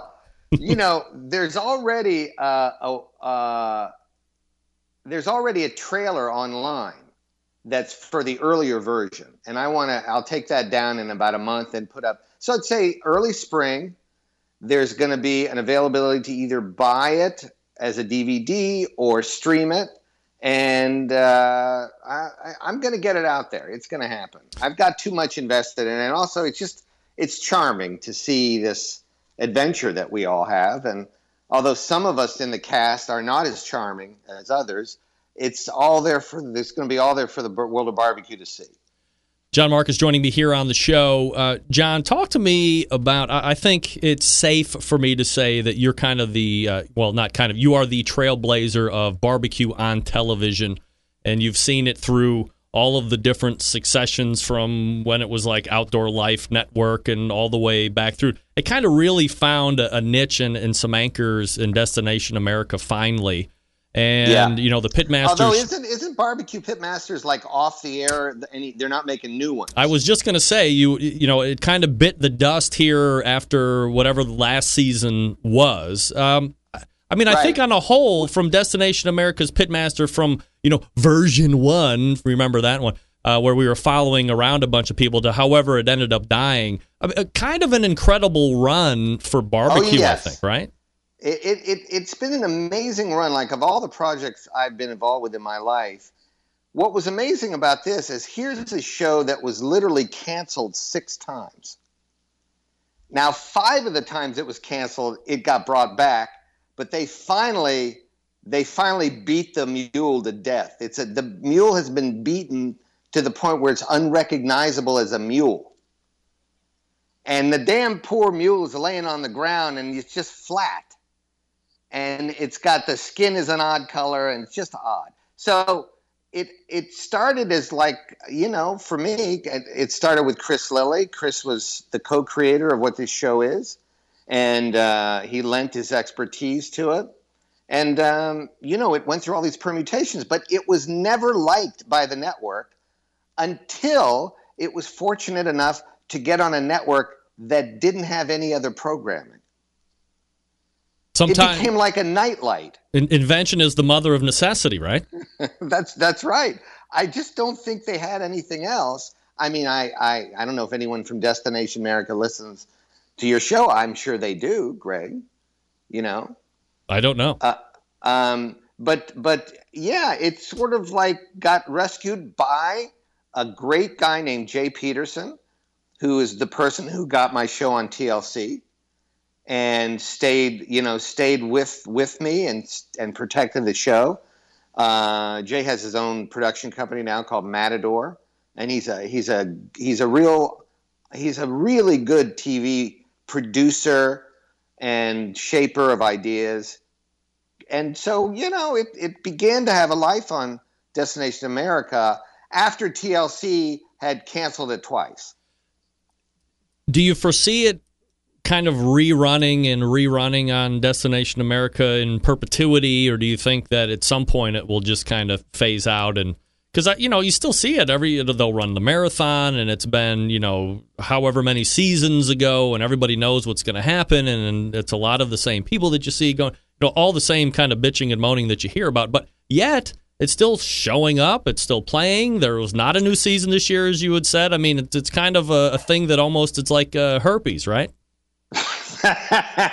No, I think herpes is more pleasant. But just as permanent, it seems. Well, I don't know if I can improve upon your example, Greg.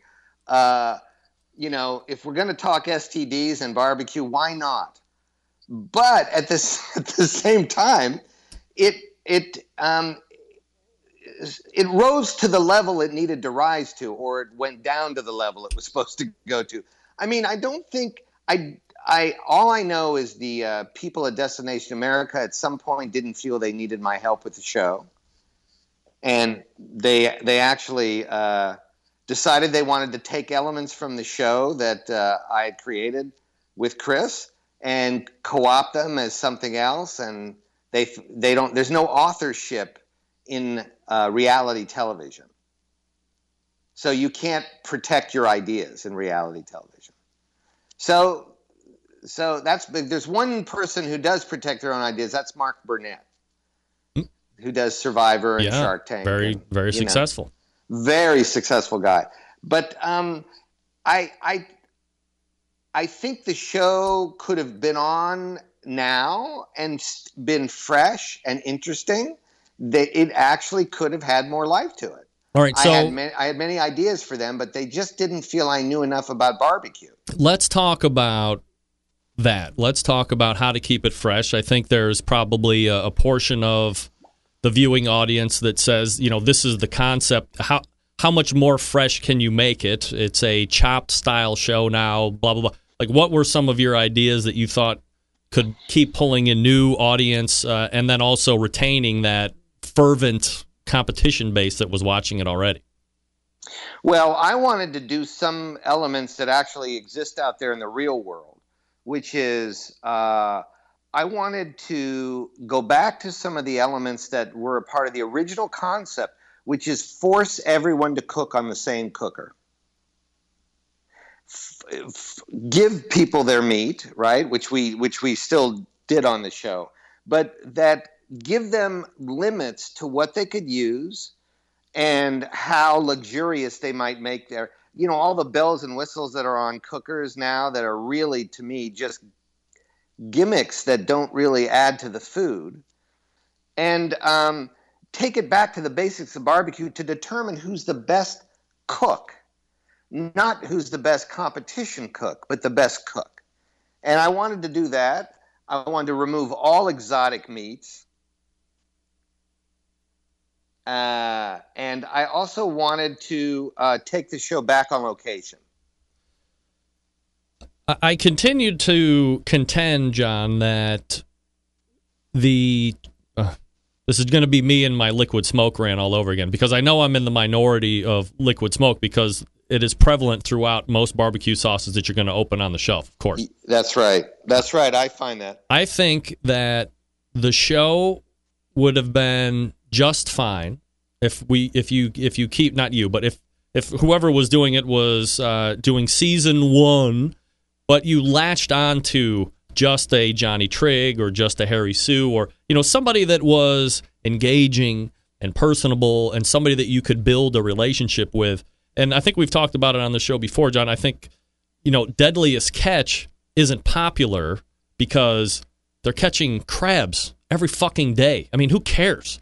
The Kardashians aren't engaging because they're, you know, excessively good looking. I mean, they're excessively rich, but I mean, you're watching and you're building a relationship and you're investing time and you're investing emotion. So the show didn't need to be about barbecue solely. Maybe you're traveling to the barbecue competition, but you're seeing what's happening in the inner workings of a relationship. It's a husband and wife team, or it's two guys, or whatever the case may be. So you're able to build that investment and that relationship in the show. And then at the end, you have the end of the competition. Maybe you win, maybe you don't. But it doesn't hinge on, well, none of these guys got called. Why the hell are we watching this show? Kind of a thing. It's a more traditional, real TV show. I think that had every possibility of working. And I'm still pitching it around to NBC and ABC as we speak. I wish you the best of luck with that. But you and I are exactly on the same page, which is why the reason they canceled season 1, which seems to be everyone's favorite, and mine too, which is that not enough of them were winning. And I kept saying to them, but welcome to the world of barbecue. Very few people win, and it's about the journey. it's about not just the physical journey, but the journey of defeat, of learning to cook this food, of dealing with your neighbors, of dealing with the people at home that don't want you wasting time there. Those personal stories are the most interesting, and that's why the show really resonates with barbecue people and other people as well. They're just at the network, they get insecure about whether this will test well, and they don't feel they can build an audience with something that doesn't have winning in it and competition in it. For God's sakes, look at the Food Network now. It's crazy. Yeah. What they're doing is they're making everything about winning and speed, And the truth is, it's antithetical to barbecue to deal with speed. Barbecue is about watching paint dry. Low and slow, I believe, is the mantra. Well, it's lost on me because they just are hype. I don't know. Listen, the truth is like, I don't think they're setting the world on fire at all with how they're doing it. And I'm sure if you look at the ratings for the Food Network, they're probably down too because, again, the mule is beaten to death, is unrecognizable. So I'm sounding like Grandpa. Greg, when Bill Clinton ran for president the second time, okay, he was campaigning through South Carolina, and there was a 104-year-old man who lived in this town in South Carolina, and they said, what a great chance for a photo op to get Bill Clinton up on the guy's porch. And they got all the cameras, all the pools were there, and the journalists were waiting, and then they got Bill up there. Clinton got there with this guy in a rocking chair, 104. And they start rolling the cameras, and Bill Clinton leans next to him and talks really loud because the guy's so old, and says to him, the guy's name was Jed, and he said, Jed, I bet you've seen a lot of changes in your life, right? And Jed looks back at him with a snarl and some spittle coming out of the corner of his mouth, and he says, yep, and I've been again every one of them. I feel like that guy sometimes. Oh, boy. John Marcus joining me here on the show. John, can I hold you over for a break here, and then we'll I'd love it, man. pick it up. I'm all right. Sitting here, let's keep going. All right, stand by. John Marcus joining me here on the show, and I'm going to talk to you quickly about the good folks over at Cook Shack. Makers of smoker ovens for barbecue lovers with any amount of experience. Whether you barbecue in your backyard, in the competition circuit, or in a 5-star dining facility, Cook Shack has a unit that will do the job, and with a full line of barbecue sauces, spices, pellets, and wood chunks, it's the perfect one-stop shop. Cook Shack strives to be your barbecue resource center by offering cooking classes, online recipes, how-to videos, 2 blogs, smoking, grilling 101s, and a video cooking classroom. Check out their website at cookshack.com or follow them on Instagram, Facebook, YouTube, Twitter, Pinterest, or Google+. Get advice or share your passion for barbecue on their world-class barbecue forum. That's right, they still have forums. Cook Shack pellet-fired smokers are the choice of champions because they were designed by a champion, Ed Fast Eddie Morin. The FEC 100 and PG 1000 are always customer favorites. The PG 1000 can double as a smoker and a grill. Low and slow or hot and fast, the pellet grill line gives you the most for your money. Cook Shack residential electric smokers are the #1 smoker in the industry. High quality means high durability and versatility. Anything you can cook in your oven, you can make in a Cook Shack. Passion and dedication drive Cook Shack's manufacturing, with quality always being at the forefront. Get the best in barbecue since 1962. Call 800-423-0698. That's 800-423-0698. Or visit cookshack.com. More with John Marcus right after this. Stick around. Be right back.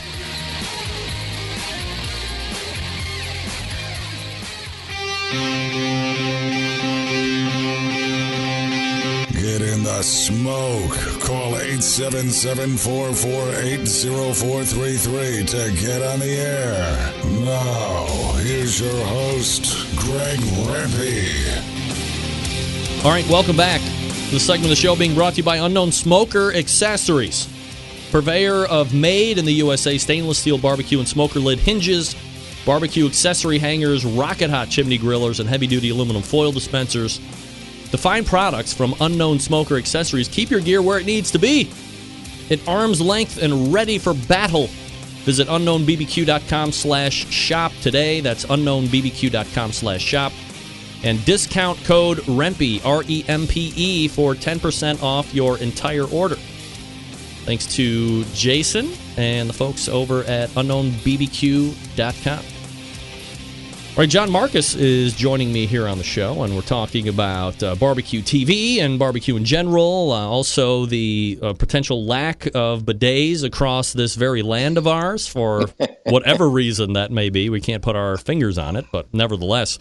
John, we have been talking a lot about beef, especially on this show today. My neighbor had a terrible time with the beef brisket yesterday. Wanted to blame it on the meat. I have tried to give him offers of condolences, offers of advice, all of this other stuff. I've had experts on this show talking about it today. One of the things that we were talking about, beef seems to be very popular, no doubt about it, especially, recently, especially in Texas. Any restaurant that's billing itself as Texas style, the brisket is there.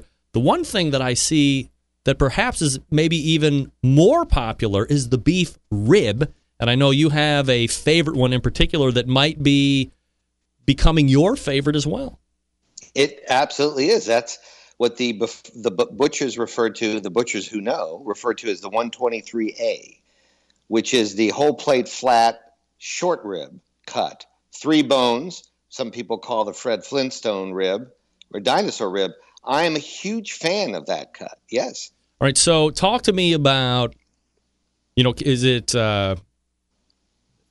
the high-level beef is pervasive anymore. You talk about Wagyus, you talk about Kobe's, and all of this other stuff. Is this just, the general stuff that you're getting? Do you have a particular brand? And then, once you get it, how are you prepping, how are you seasoning, and how are you cooking these to make sure you're achieving the essence of succulentness? Not a word, by the way, but I just made it up. Well, you know what? It's a word now. It's succulentness is now in my daily vocabulary now that you've said it. Yeah. I like that. All right. And it has so many uses, by the way. It's not just to barbecue and cuts of meat.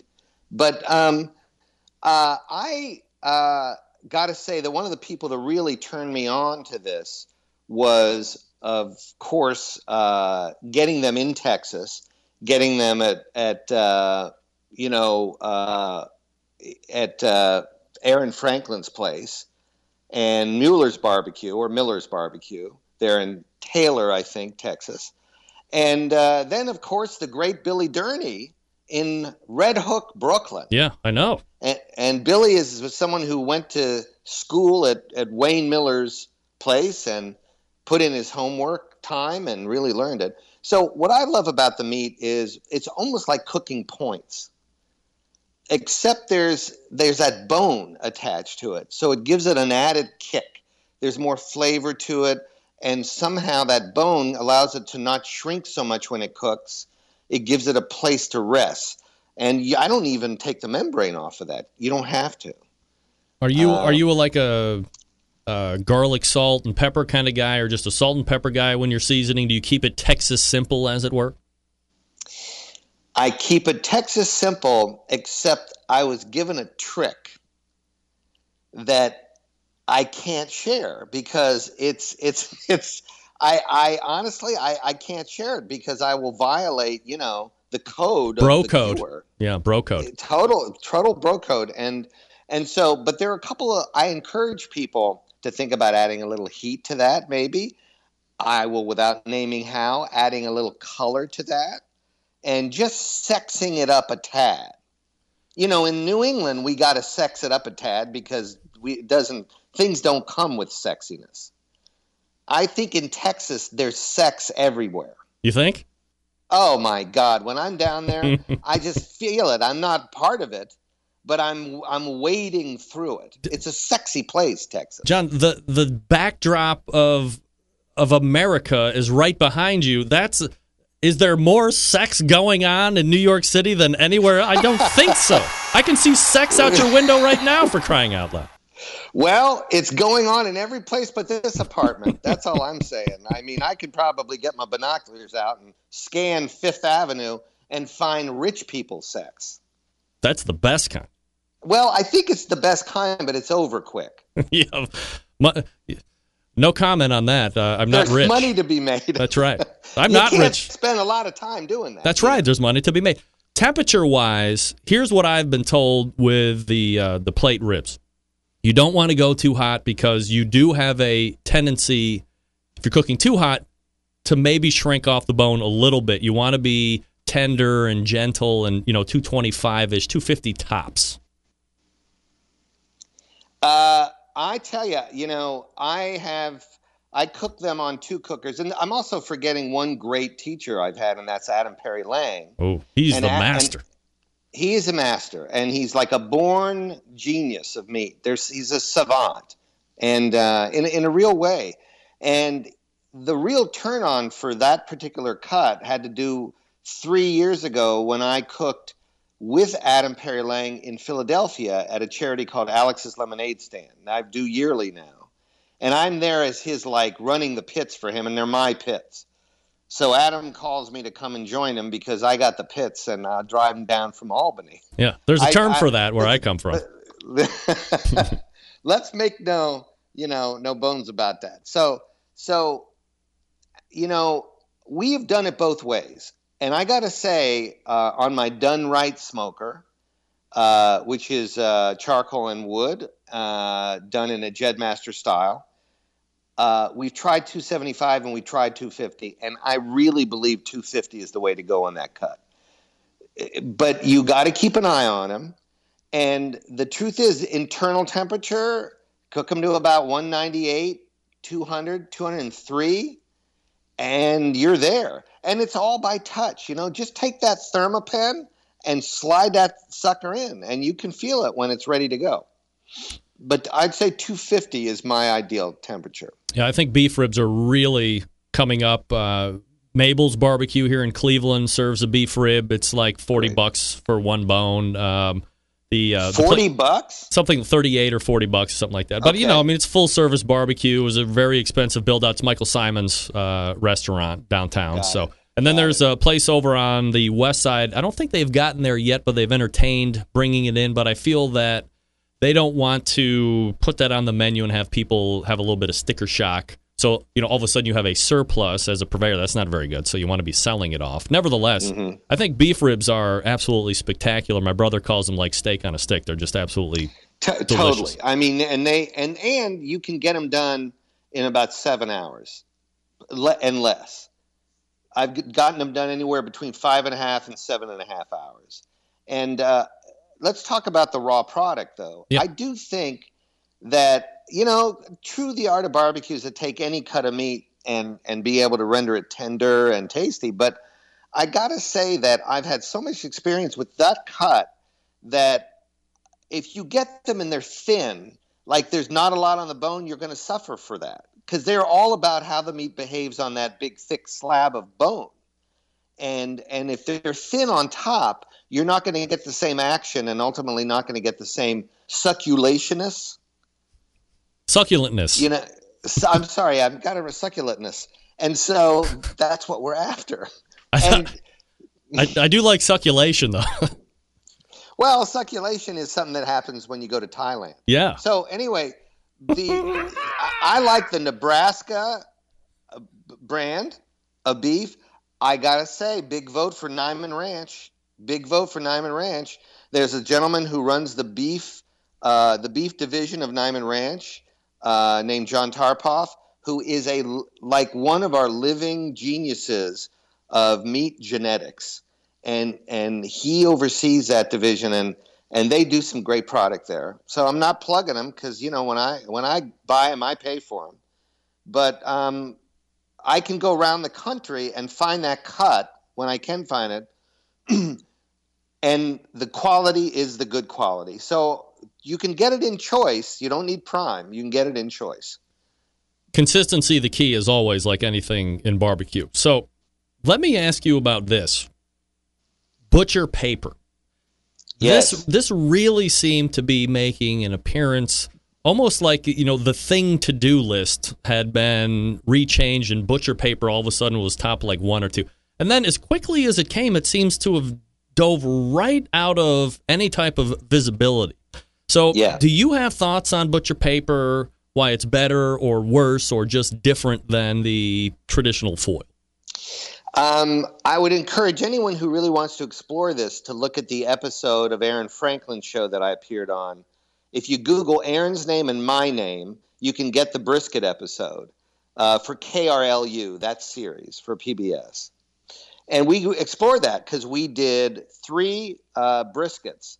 We did, and again, we're talking about briskets here, but we did a brisket in foil, where we foiled it, the Texas Crutch. We did the butcher paper, and we did bareback.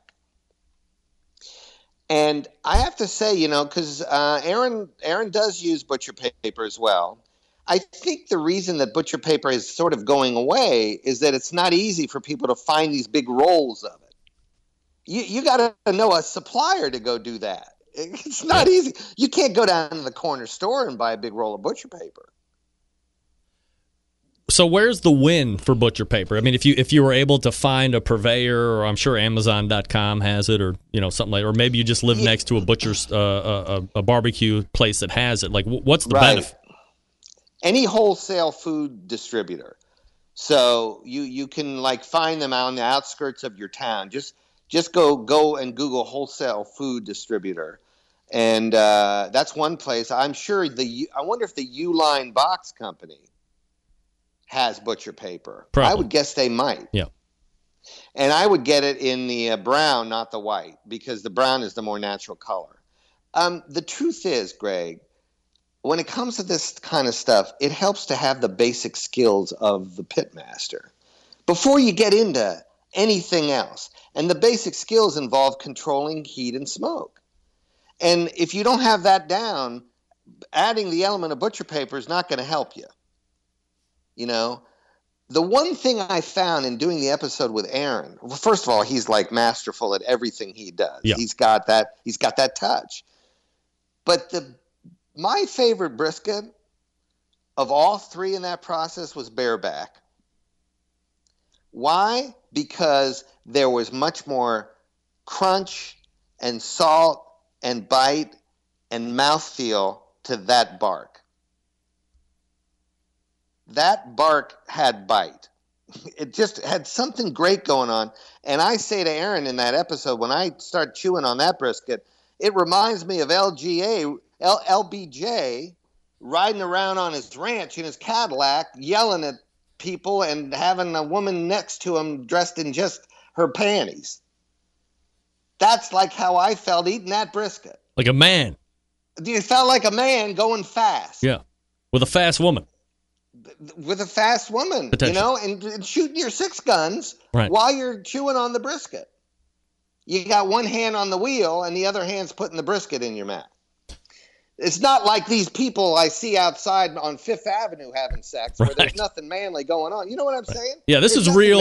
This is real man sex, putting meat in your mouth. Right?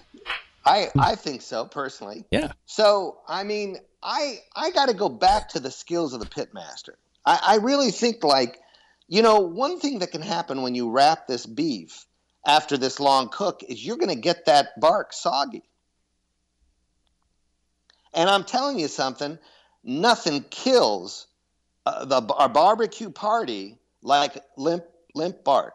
Right. Limp brisket. Limp brisket. You have to leave the B off when you're doing limp brisket. It's limp brisket. Limp brisket. Not limp wristed, limp brisket. You lose all the succulatuity. Yeah, the succulenticitivity. So I don't know. I'll go all back to skills, basic skills. Is the perception, though, that the butcher paper somehow breathes and doesn't take away some of the crunch of the bark? Or no? Is that a hypo? I think that, when you look at that piece of butcher paper, when you unwrap it, it has absorbed a lot of oil. Yeah. And fat. It's absorbed fat. And I don't know if that's something you really want, that it's going to pull something out. And I think there is some absorption there. What did Garrison Keillor used to talk about, the brown bags with the stains that indicate freshness when he was selling his biscuits, right, on the show. And I think I just sort of think that it's better than wrapping. It's better than full-on wrapping, where things do limp up a bit, and get a little soggy. If you had to choose between the 3, my number 2 choice would be butcher paper. My number 1 choice is bareback. If you fill your pit with enough meat then there's enough moisture inside the vessel that's going to help protect your cook. So, I mean, I feel very passionate about this stuff. I would be remiss if I didn't ask you about the other love of your life, which is playwriting, and specifically the Fabulous Lipitones, which has nothing to do with barbecue, other than the fact that you made me favorite son leaps and shoulder over my twin brother, younger brother, and younger sister. Wow. Talk to me about, I remember when we had originally talked about, this was also years ago, but I mean, this thing is a bona fide hit. It's got legs. Yes. In the regional theater world. Yes, definitely has legs, including, how about this announcement I will make on your show? Hold on. Here we go.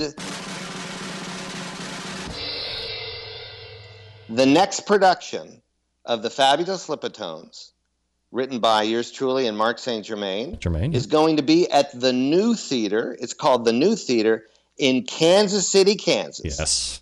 Starring George Wendt. Really? What a pull.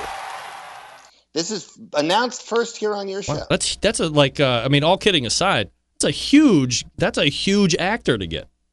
We're really, like, thrilled beyond belief. He selected the play out of several, and the theater was also very, very happy. They've worked with George before there, and George is going to be, they're going to be starting rehearsals in October.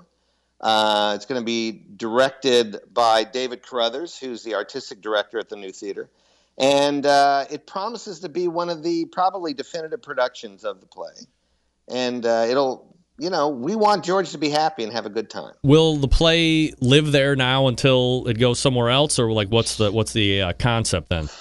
Opening. So each of these regional productions is separate, but if George has a good time, maybe it'll go somewhere else with him. It opens in Kansas City on December the 1st, and it's going to run into mid-February. It's going to be the longest run we've ever had. Yep. And I will be there opening night, if not sooner. Would you be surprised, given the chops that George has, that this is the impetus that jumps you behind your shoulder and all of a sudden we see a 42nd Street situation with Fabulous Lipitones, or is that grandiose? I think that the play is meant to live ultimately off Broadway. So, because it's that kind of intimate evening, it's 4 people, it's one set. It plays best between audiences of 250 and 500 people. So that's a dream to have that play live there. So, and George, maybe George will be part of that dream. You never know if he has a good time. But it's just great to think of Kansas City and to think of George Wendt in your play. That I'm happy just with that. Absolutely. Yeah. John, as far as competition barbecue is concerned, do you have any other events on the docket for you, or are you pretty much free and clear for the remainder? I'm free and clear for the remainder. I've done a lot of small cooks during the year that I've really loved, including I was fortunate enough to cook a meal at the home of Ruth Reichel, who is a really wonderful a novelist as well as a writer of food and restaurant reviewer and of cookbooks. And I've been doing events like that during the year that are more small scale and not. I haven't competed actually at all this season, so that might happen next year. Who knows? My team is spread to the wind. Believe it or not, they're all out there living their damn lives. These total traitors. Nerves. The nerves. I know.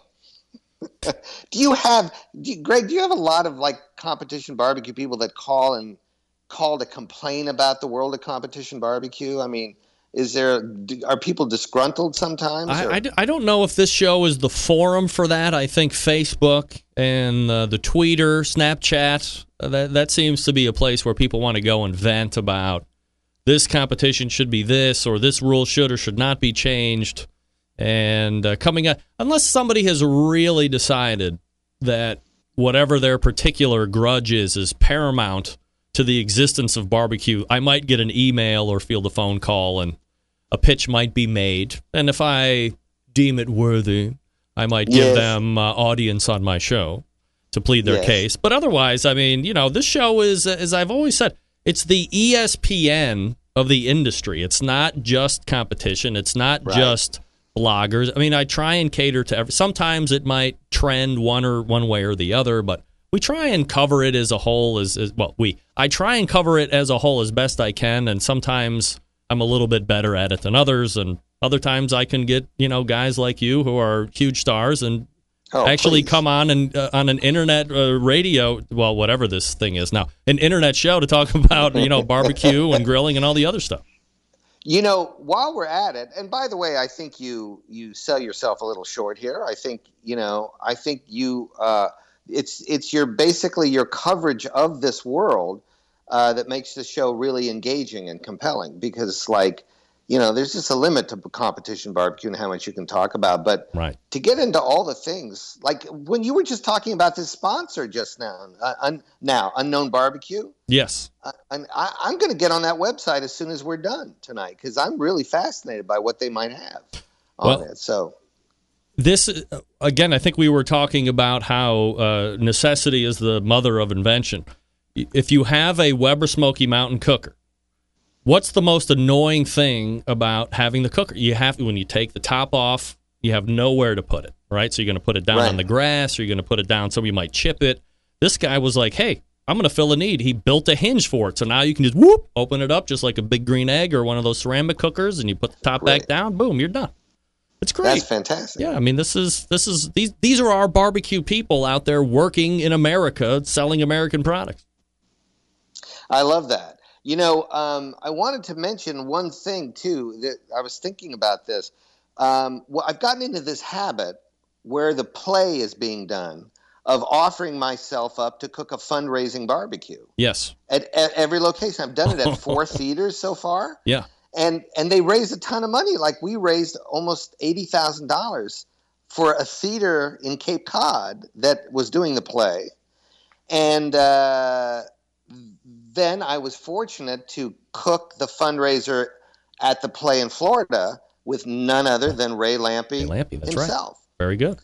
And then in Richmond, Virginia, I did a fundraiser there, barbecue, cooking ribs with Tuffy Stone. So anybody out there who knows the theater they have that wants to do my play, you're going to get me barbecuing there probably. Like if that isn't enough. And also going back to gadgets and stuff. Yeah.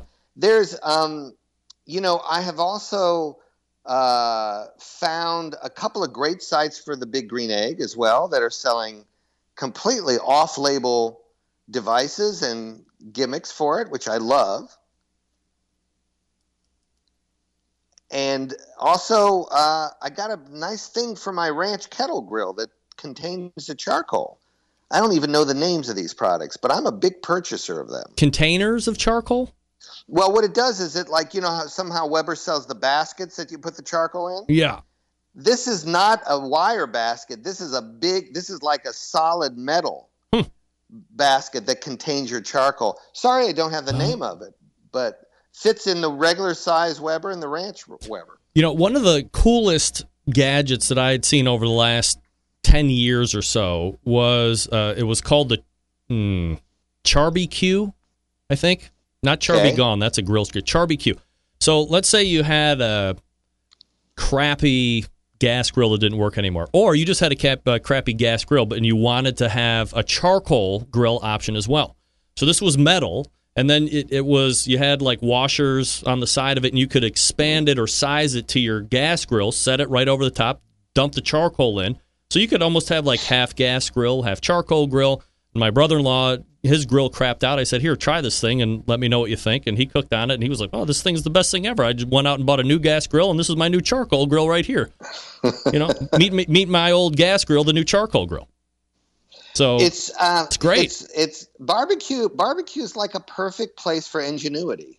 It really is, for like good old American, let me find a better way. And it is kind of a great thing. I mean, one of the great experiences I ever had was buying a barbecue pit that didn't work and wasn't that well made, and just totally converting it, stripping it out, putting in new materials, and it was sort of like barbecue brings that out in people, how to make it better. We want to make it better. That's right. I totally agree. Yeah. All right. Yeah, and I mean, that's one of the things I think really appeals to me about that, is that you strive and, you know, you've got time to be inventive because you're just sitting there all day.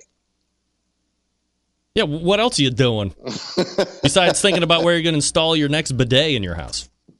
You know, do we have time for me to tell you a real quick thing? I'm going to plug a couple things. Yeah, go ahead. Well, one is that I think in the next couple of days on the Huffington Post, look for an article about me and the theaters where my play is and how I'm cooking barbecue at all these theaters. So that's being written by Gerald Brunner. That's going to be on Huffington Post, all right. And then it's going to be on Parade.com. And then I have done a turn as an actor, Greg. Yes? I am going to be an actor on a website. Actor. This is another like opening debut announcement for you. Scoop. That was created by the great writer and monologist Eric Bogosian. And Eric came up through the theaters downtown doing these one-man shows, these monologues. He went on to become a movie star. He did a film called Talk Radio that he wrote, played the host of this radio show. And then he was on Law and Order for 10 years. He's gone back to his roots of monologues, and he's created a website called 100 Monologues. A lot of us donated to a Kickstarter program because he was able to shoot 50 of them, and then he ran out of money, and he decided to go to Kickstarter, right? To do the next 100. I gave a small amount, and when he thanked me, I said, you know, the amount I've donated to you comes with a condition, which is I want to do one of these monologues. His response was, John, are you an actor? Of course, the answer is no, I'm not. But I had this dream of doing something from the play Harvey, which is my favorite play. Yeah. And I told him that, and he said, there's going to be nothing from Harvey on my website. You are going to do this. And Eric sent me a monologue he wrote in 1996. It's 10 minutes long, and the reason he gave it to me to do, it's a man at his grill in his backyard in New Jersey. Well, you already have your motivation. What's my motivation? Yes, it was right there. You know, I was able to channel the inner pitmaster. That's my method acting. And it's a fancy grill with a lot of gimmicks on it. But it's a monologue done to his neighbor, who's not really seen on camera, but sitting right next to the grill. And it should be posted on 100 Monologues within about 2 or 3 weeks. You've never been in any motion picture or television show or anything otherwise, acting? Well, this may get us into a total other subject, and I don't know how late we can go, but I did appear on The Cosby Show.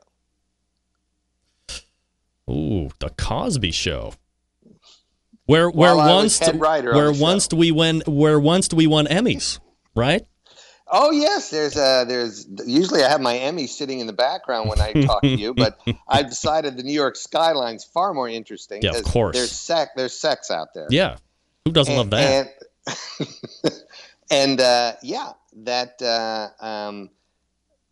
What episode was it? Because I watched all of the episodes. There was an episode where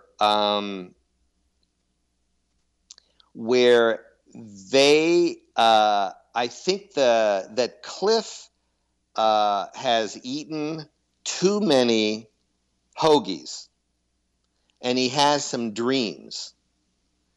And one of the dreams he has is one of his children is basically lecturing scientists about pasteurization. And she's on a table. It's the young one, the little one that we had Rudy. in the kind. It was. We brought in a new cute one after Rudy got. Oh, Raven Simone, right? Raven Simone's character. Yeah. And I played in this fantasy sequence Louis Pasteur. Oh. And I think the reason Bill asked me to do this was he knew I'd have to sit through torturous makeup sessions lasting 4 hours a day. And he got what he wanted. He tortured his head writer. Are you surprised at what's going down with him in the past? I mean, is that bizarre or what? I'm sad Yeah, Greg. right? I'm sad for everybody involved. It's crazy. Obviously I had absolutely no notion of anything like this. None at all. And it's just sad all around. And when you think about, you think about how beloved this guy's been and how, he's been really an icon for a long time, to at this point in his life to now be going through this. Yeah. It's really painful to think about. And if indeed there was these acts that were engaged in with these ladies, that's really sad for them as well. Oh, it's horrific all the way around, depending on whatever angle you're looking at. Yeah, I don't know how much to get into, but just want to say that I think about him from time to time because he's the one I know, and he was my dad for 6 years. He was my father. I wanted to please him because I wanted to write something that was to his level. He was so brilliant, and his mind was dazzling at all times whenever I worked with him. So, yeah. Is it hard because you have that personal connection with him and because you worked with him as a colleague and you were writing lines and all this other stuff and really tending to the show and making sure that it was moving in the right direction, that when you hear this stuff, do you almost want to disassociate and believe that it's not happening and take like that side of the thing? Because, he really could be, if you look at it from the other angle, he could be one of the most prolific sexual abusers ever, which is, I can't believe you say that out loud. I know. And, again, if the allegations from just one of the women is true, it's bad. There are over 60 now, I think. Yes. But here's the thing, Greg, like my experiences are all about work, the work that I did with him. And so it's separate in my mind. It's like I can't match the two. I can only think about my experiences with him. Not all of them pleasant because he's like a huge star. Yep. He was a big star, but he was very generous to me and very, he kept me around for 6 years. So I have a lot of gratitude for that. Sadly, there might be women who are listening to this who will be mad at me for saying that. But that's my experience with him. Well, yeah, your experience and then, if you were complicit, obviously two different things. So, I think we can separate one and the other. I know that I had to make him laugh with scripts. That's all I knew, Yeah, that's what you're hired to do, right? Yeah, and it was 7 nights a week, of work, as well as 6 days, So it was a lot. Luckily I was young and I could take the abuse of working so hard and, trying to keep the show alive and as far as script wise. But, it's a long time ago. And I left the show in 1990, 91, somewhere around there. That's a long time ago. Yeah, that's my junior year in high school. There you go. Thanks for making me feel old, Greg. What do you mean? Look how old I am now. Are you kidding me? Good Lord, who would have thought when I was watching it I would eventually talk to the guy that was executive producer of the show? That's mind-boggling in itself. When you're writing, is it like when you're an actor and you want to be a rock star, or you're a rock star and you want to be an actor? Do you want to be the actor when you're the writer too, or do you not? That's not even like a thing on your head? It's never really been a thing on my head. I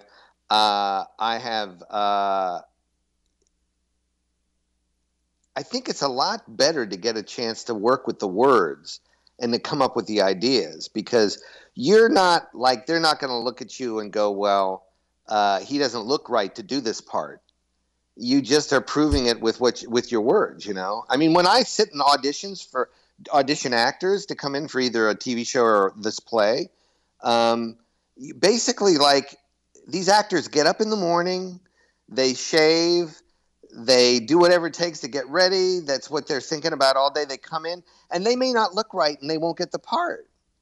And it just kills me to think that an actor is, subjected to that. So the words, are what I find to be most pleasurable. Now, however, I do think I have this fantasy that I'm good at acting. Yeah. I have this weird fantasy, and I said yes. I mean, I lobbied to do this thing and then said yes when Eric said, okay, we're going to do this 10-minute monologue. I had to go and hire a coach to memorize 10 pages of material. Not an acting coach, but a memorization coach who drilled me for 3 weeks. And then I go on the set, and Eric's there directing, and he basically is directing me. And so I got to feel what it was like when you're not pleasing a director. Do you find that the writers believe they are the linchpin of the whole thing, and then you turn it around and the actors feel that they are the linchpin of the whole thing? It's almost like a chicken and an egg. That's a great question. Yeah, I was sitting with an actor once who I was in partnership with to create a new TV series. I won't mention her, but she does have an Oscar, and we were creating a TV series for her. And she said, well, it's the actor, who creates the character. And I said, okay, I just need a second here, because what are you creating if it's not on the page? What do you create on the page? And I'll tell you, the project fell apart over that discussion. Really? It fell apart. I had a meeting on this project with Spielberg. We were pitching it all over town because she was so well known, and the other writing partner that I had was a really well-known writer, and they had brought me in to turn it into a TV show with them. And this whole discussion of who creates the character. Well, the writer starts the journey up the mountain, and the actor finishes the journey. So it's a partnership. That's what it is. If somebody thinks I always fancy myself, I've never really fancied myself an actor per se, but I always thought, man, I have a pretty quick wit. I think maybe I could be a writer, but whoever knows how to get into writing, how do you even do that? I call it the AOC rule, ass in the chair. You write every day. And you know what? That's the way to get into it. But how do you know how do you know if it's good? You give it to people that are honest. I just finished the next play that I wrote with a writer named Rebecca Bazell. We just finished the play. It's going out now to be read. And we both think it's pretty good, but we're going to learn how good it is over the next week because 3 people are reading it who don't know anything about it. And you need somebody who really is a trusted friend or critic or someone who actually doesn't like you to read the play. If you can make them like you with this play or this piece of writing, it's good. I've always thought some of the best live acts are stand-up comics because they are constantly having to come up with the good ones are constantly changing the act, and they'll take bits and pieces that are working really well and they'll use them for so long, but they're ever evolving. They're always writing new material.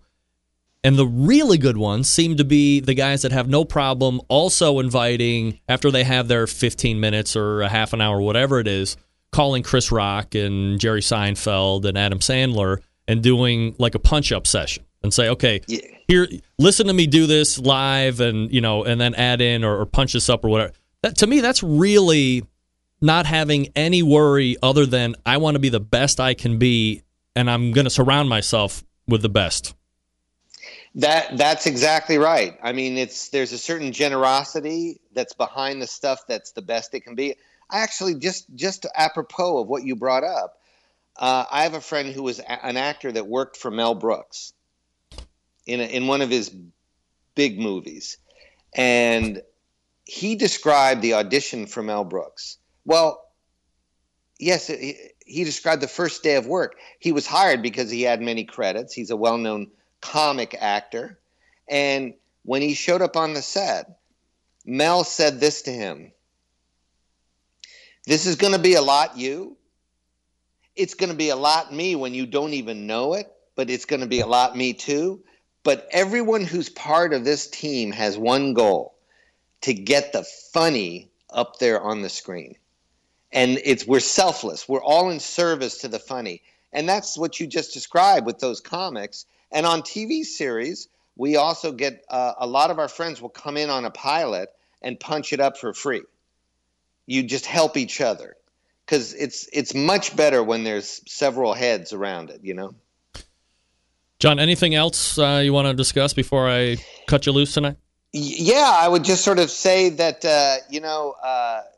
if folks are interested in watching 100 monologues, they should check out the website and see, and then keep an eye open for it, because it'll be coming up in a couple of weeks. But and also keep an eye open for the Kings of Barbecue Kuwait coming. But also, Greg, it's just always a pleasure to be here with you. And we talked about a wide range of things tonight. I hope it was of interest to your listeners. Well, who cares about them? It was interesting to me, and that's all that matters. And, John, as always, I appreciate the time tremendously, and we'll look to do it again sooner than later. I would hope so, Greg. It was really fun. Thanks a lot for having John. Me. Take care. Okay. All right. There he is. John Markus. And by the way, Kevin Bevington ready to strangle my neck. No doubt about it. Oh, that was loud. I still have no idea what is going on with my sound tonight. It's crazy. All right. One last read. I apologize to... Okay. I know. We're well behind. This one going out to Dave Bosca, Butcher Barbecue. Gang, if you are like me, you're always thinking of ways to do it a little bit better the next time around. Butcher Barbecue gives you the easier, better way to raise that barbecue and grilling game up.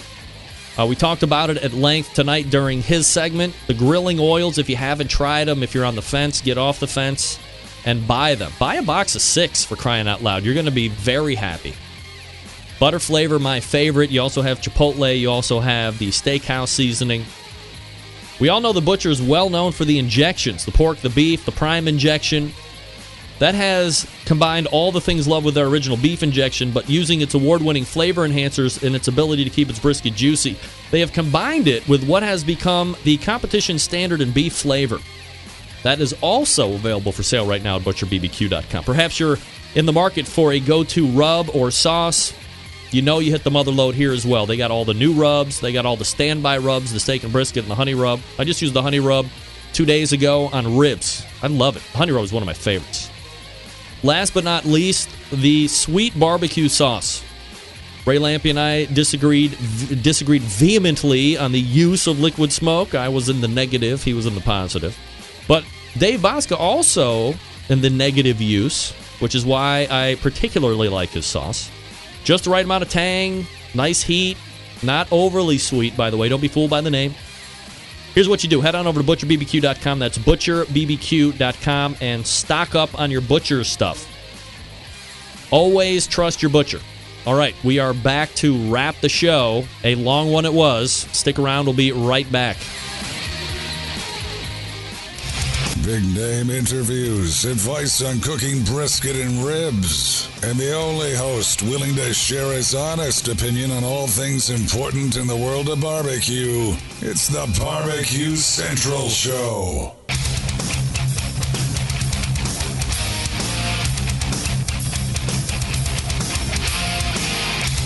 All right, I'm all caught up there, so we can head on out. All right, all the way back in the first hour, we talked with Dr. Barbecue Ray Lampe. Then we talked with Dave Bosca, Butcher Barbecue. That's butcherbbq.com. Ray's website, by the way, drbbq.com. And then the second hour and some of the third, we talked with John Markus. A wide range of topics, if you can believe it or not. Couple of things for him. The 100 monologues, you can Google that. And then also Kings of Barbecue, Barbecue Kuwait, a recut. I'm not going to try and look into too much, but I believe he was saying that in his estimation, he's going to be showing you who the good guys are and exploiting who the not good guys are. That was my takeaway from the conversation. Yours might have been different. We got a great show planned for you next Tuesday already. Hope to see you for that. September 11th, 2001. I will never forget. And until next Tuesday at 9 p.m. Eastern Standard Time, this is your program host and proud U.S. American, Greg Rempe. Good night now.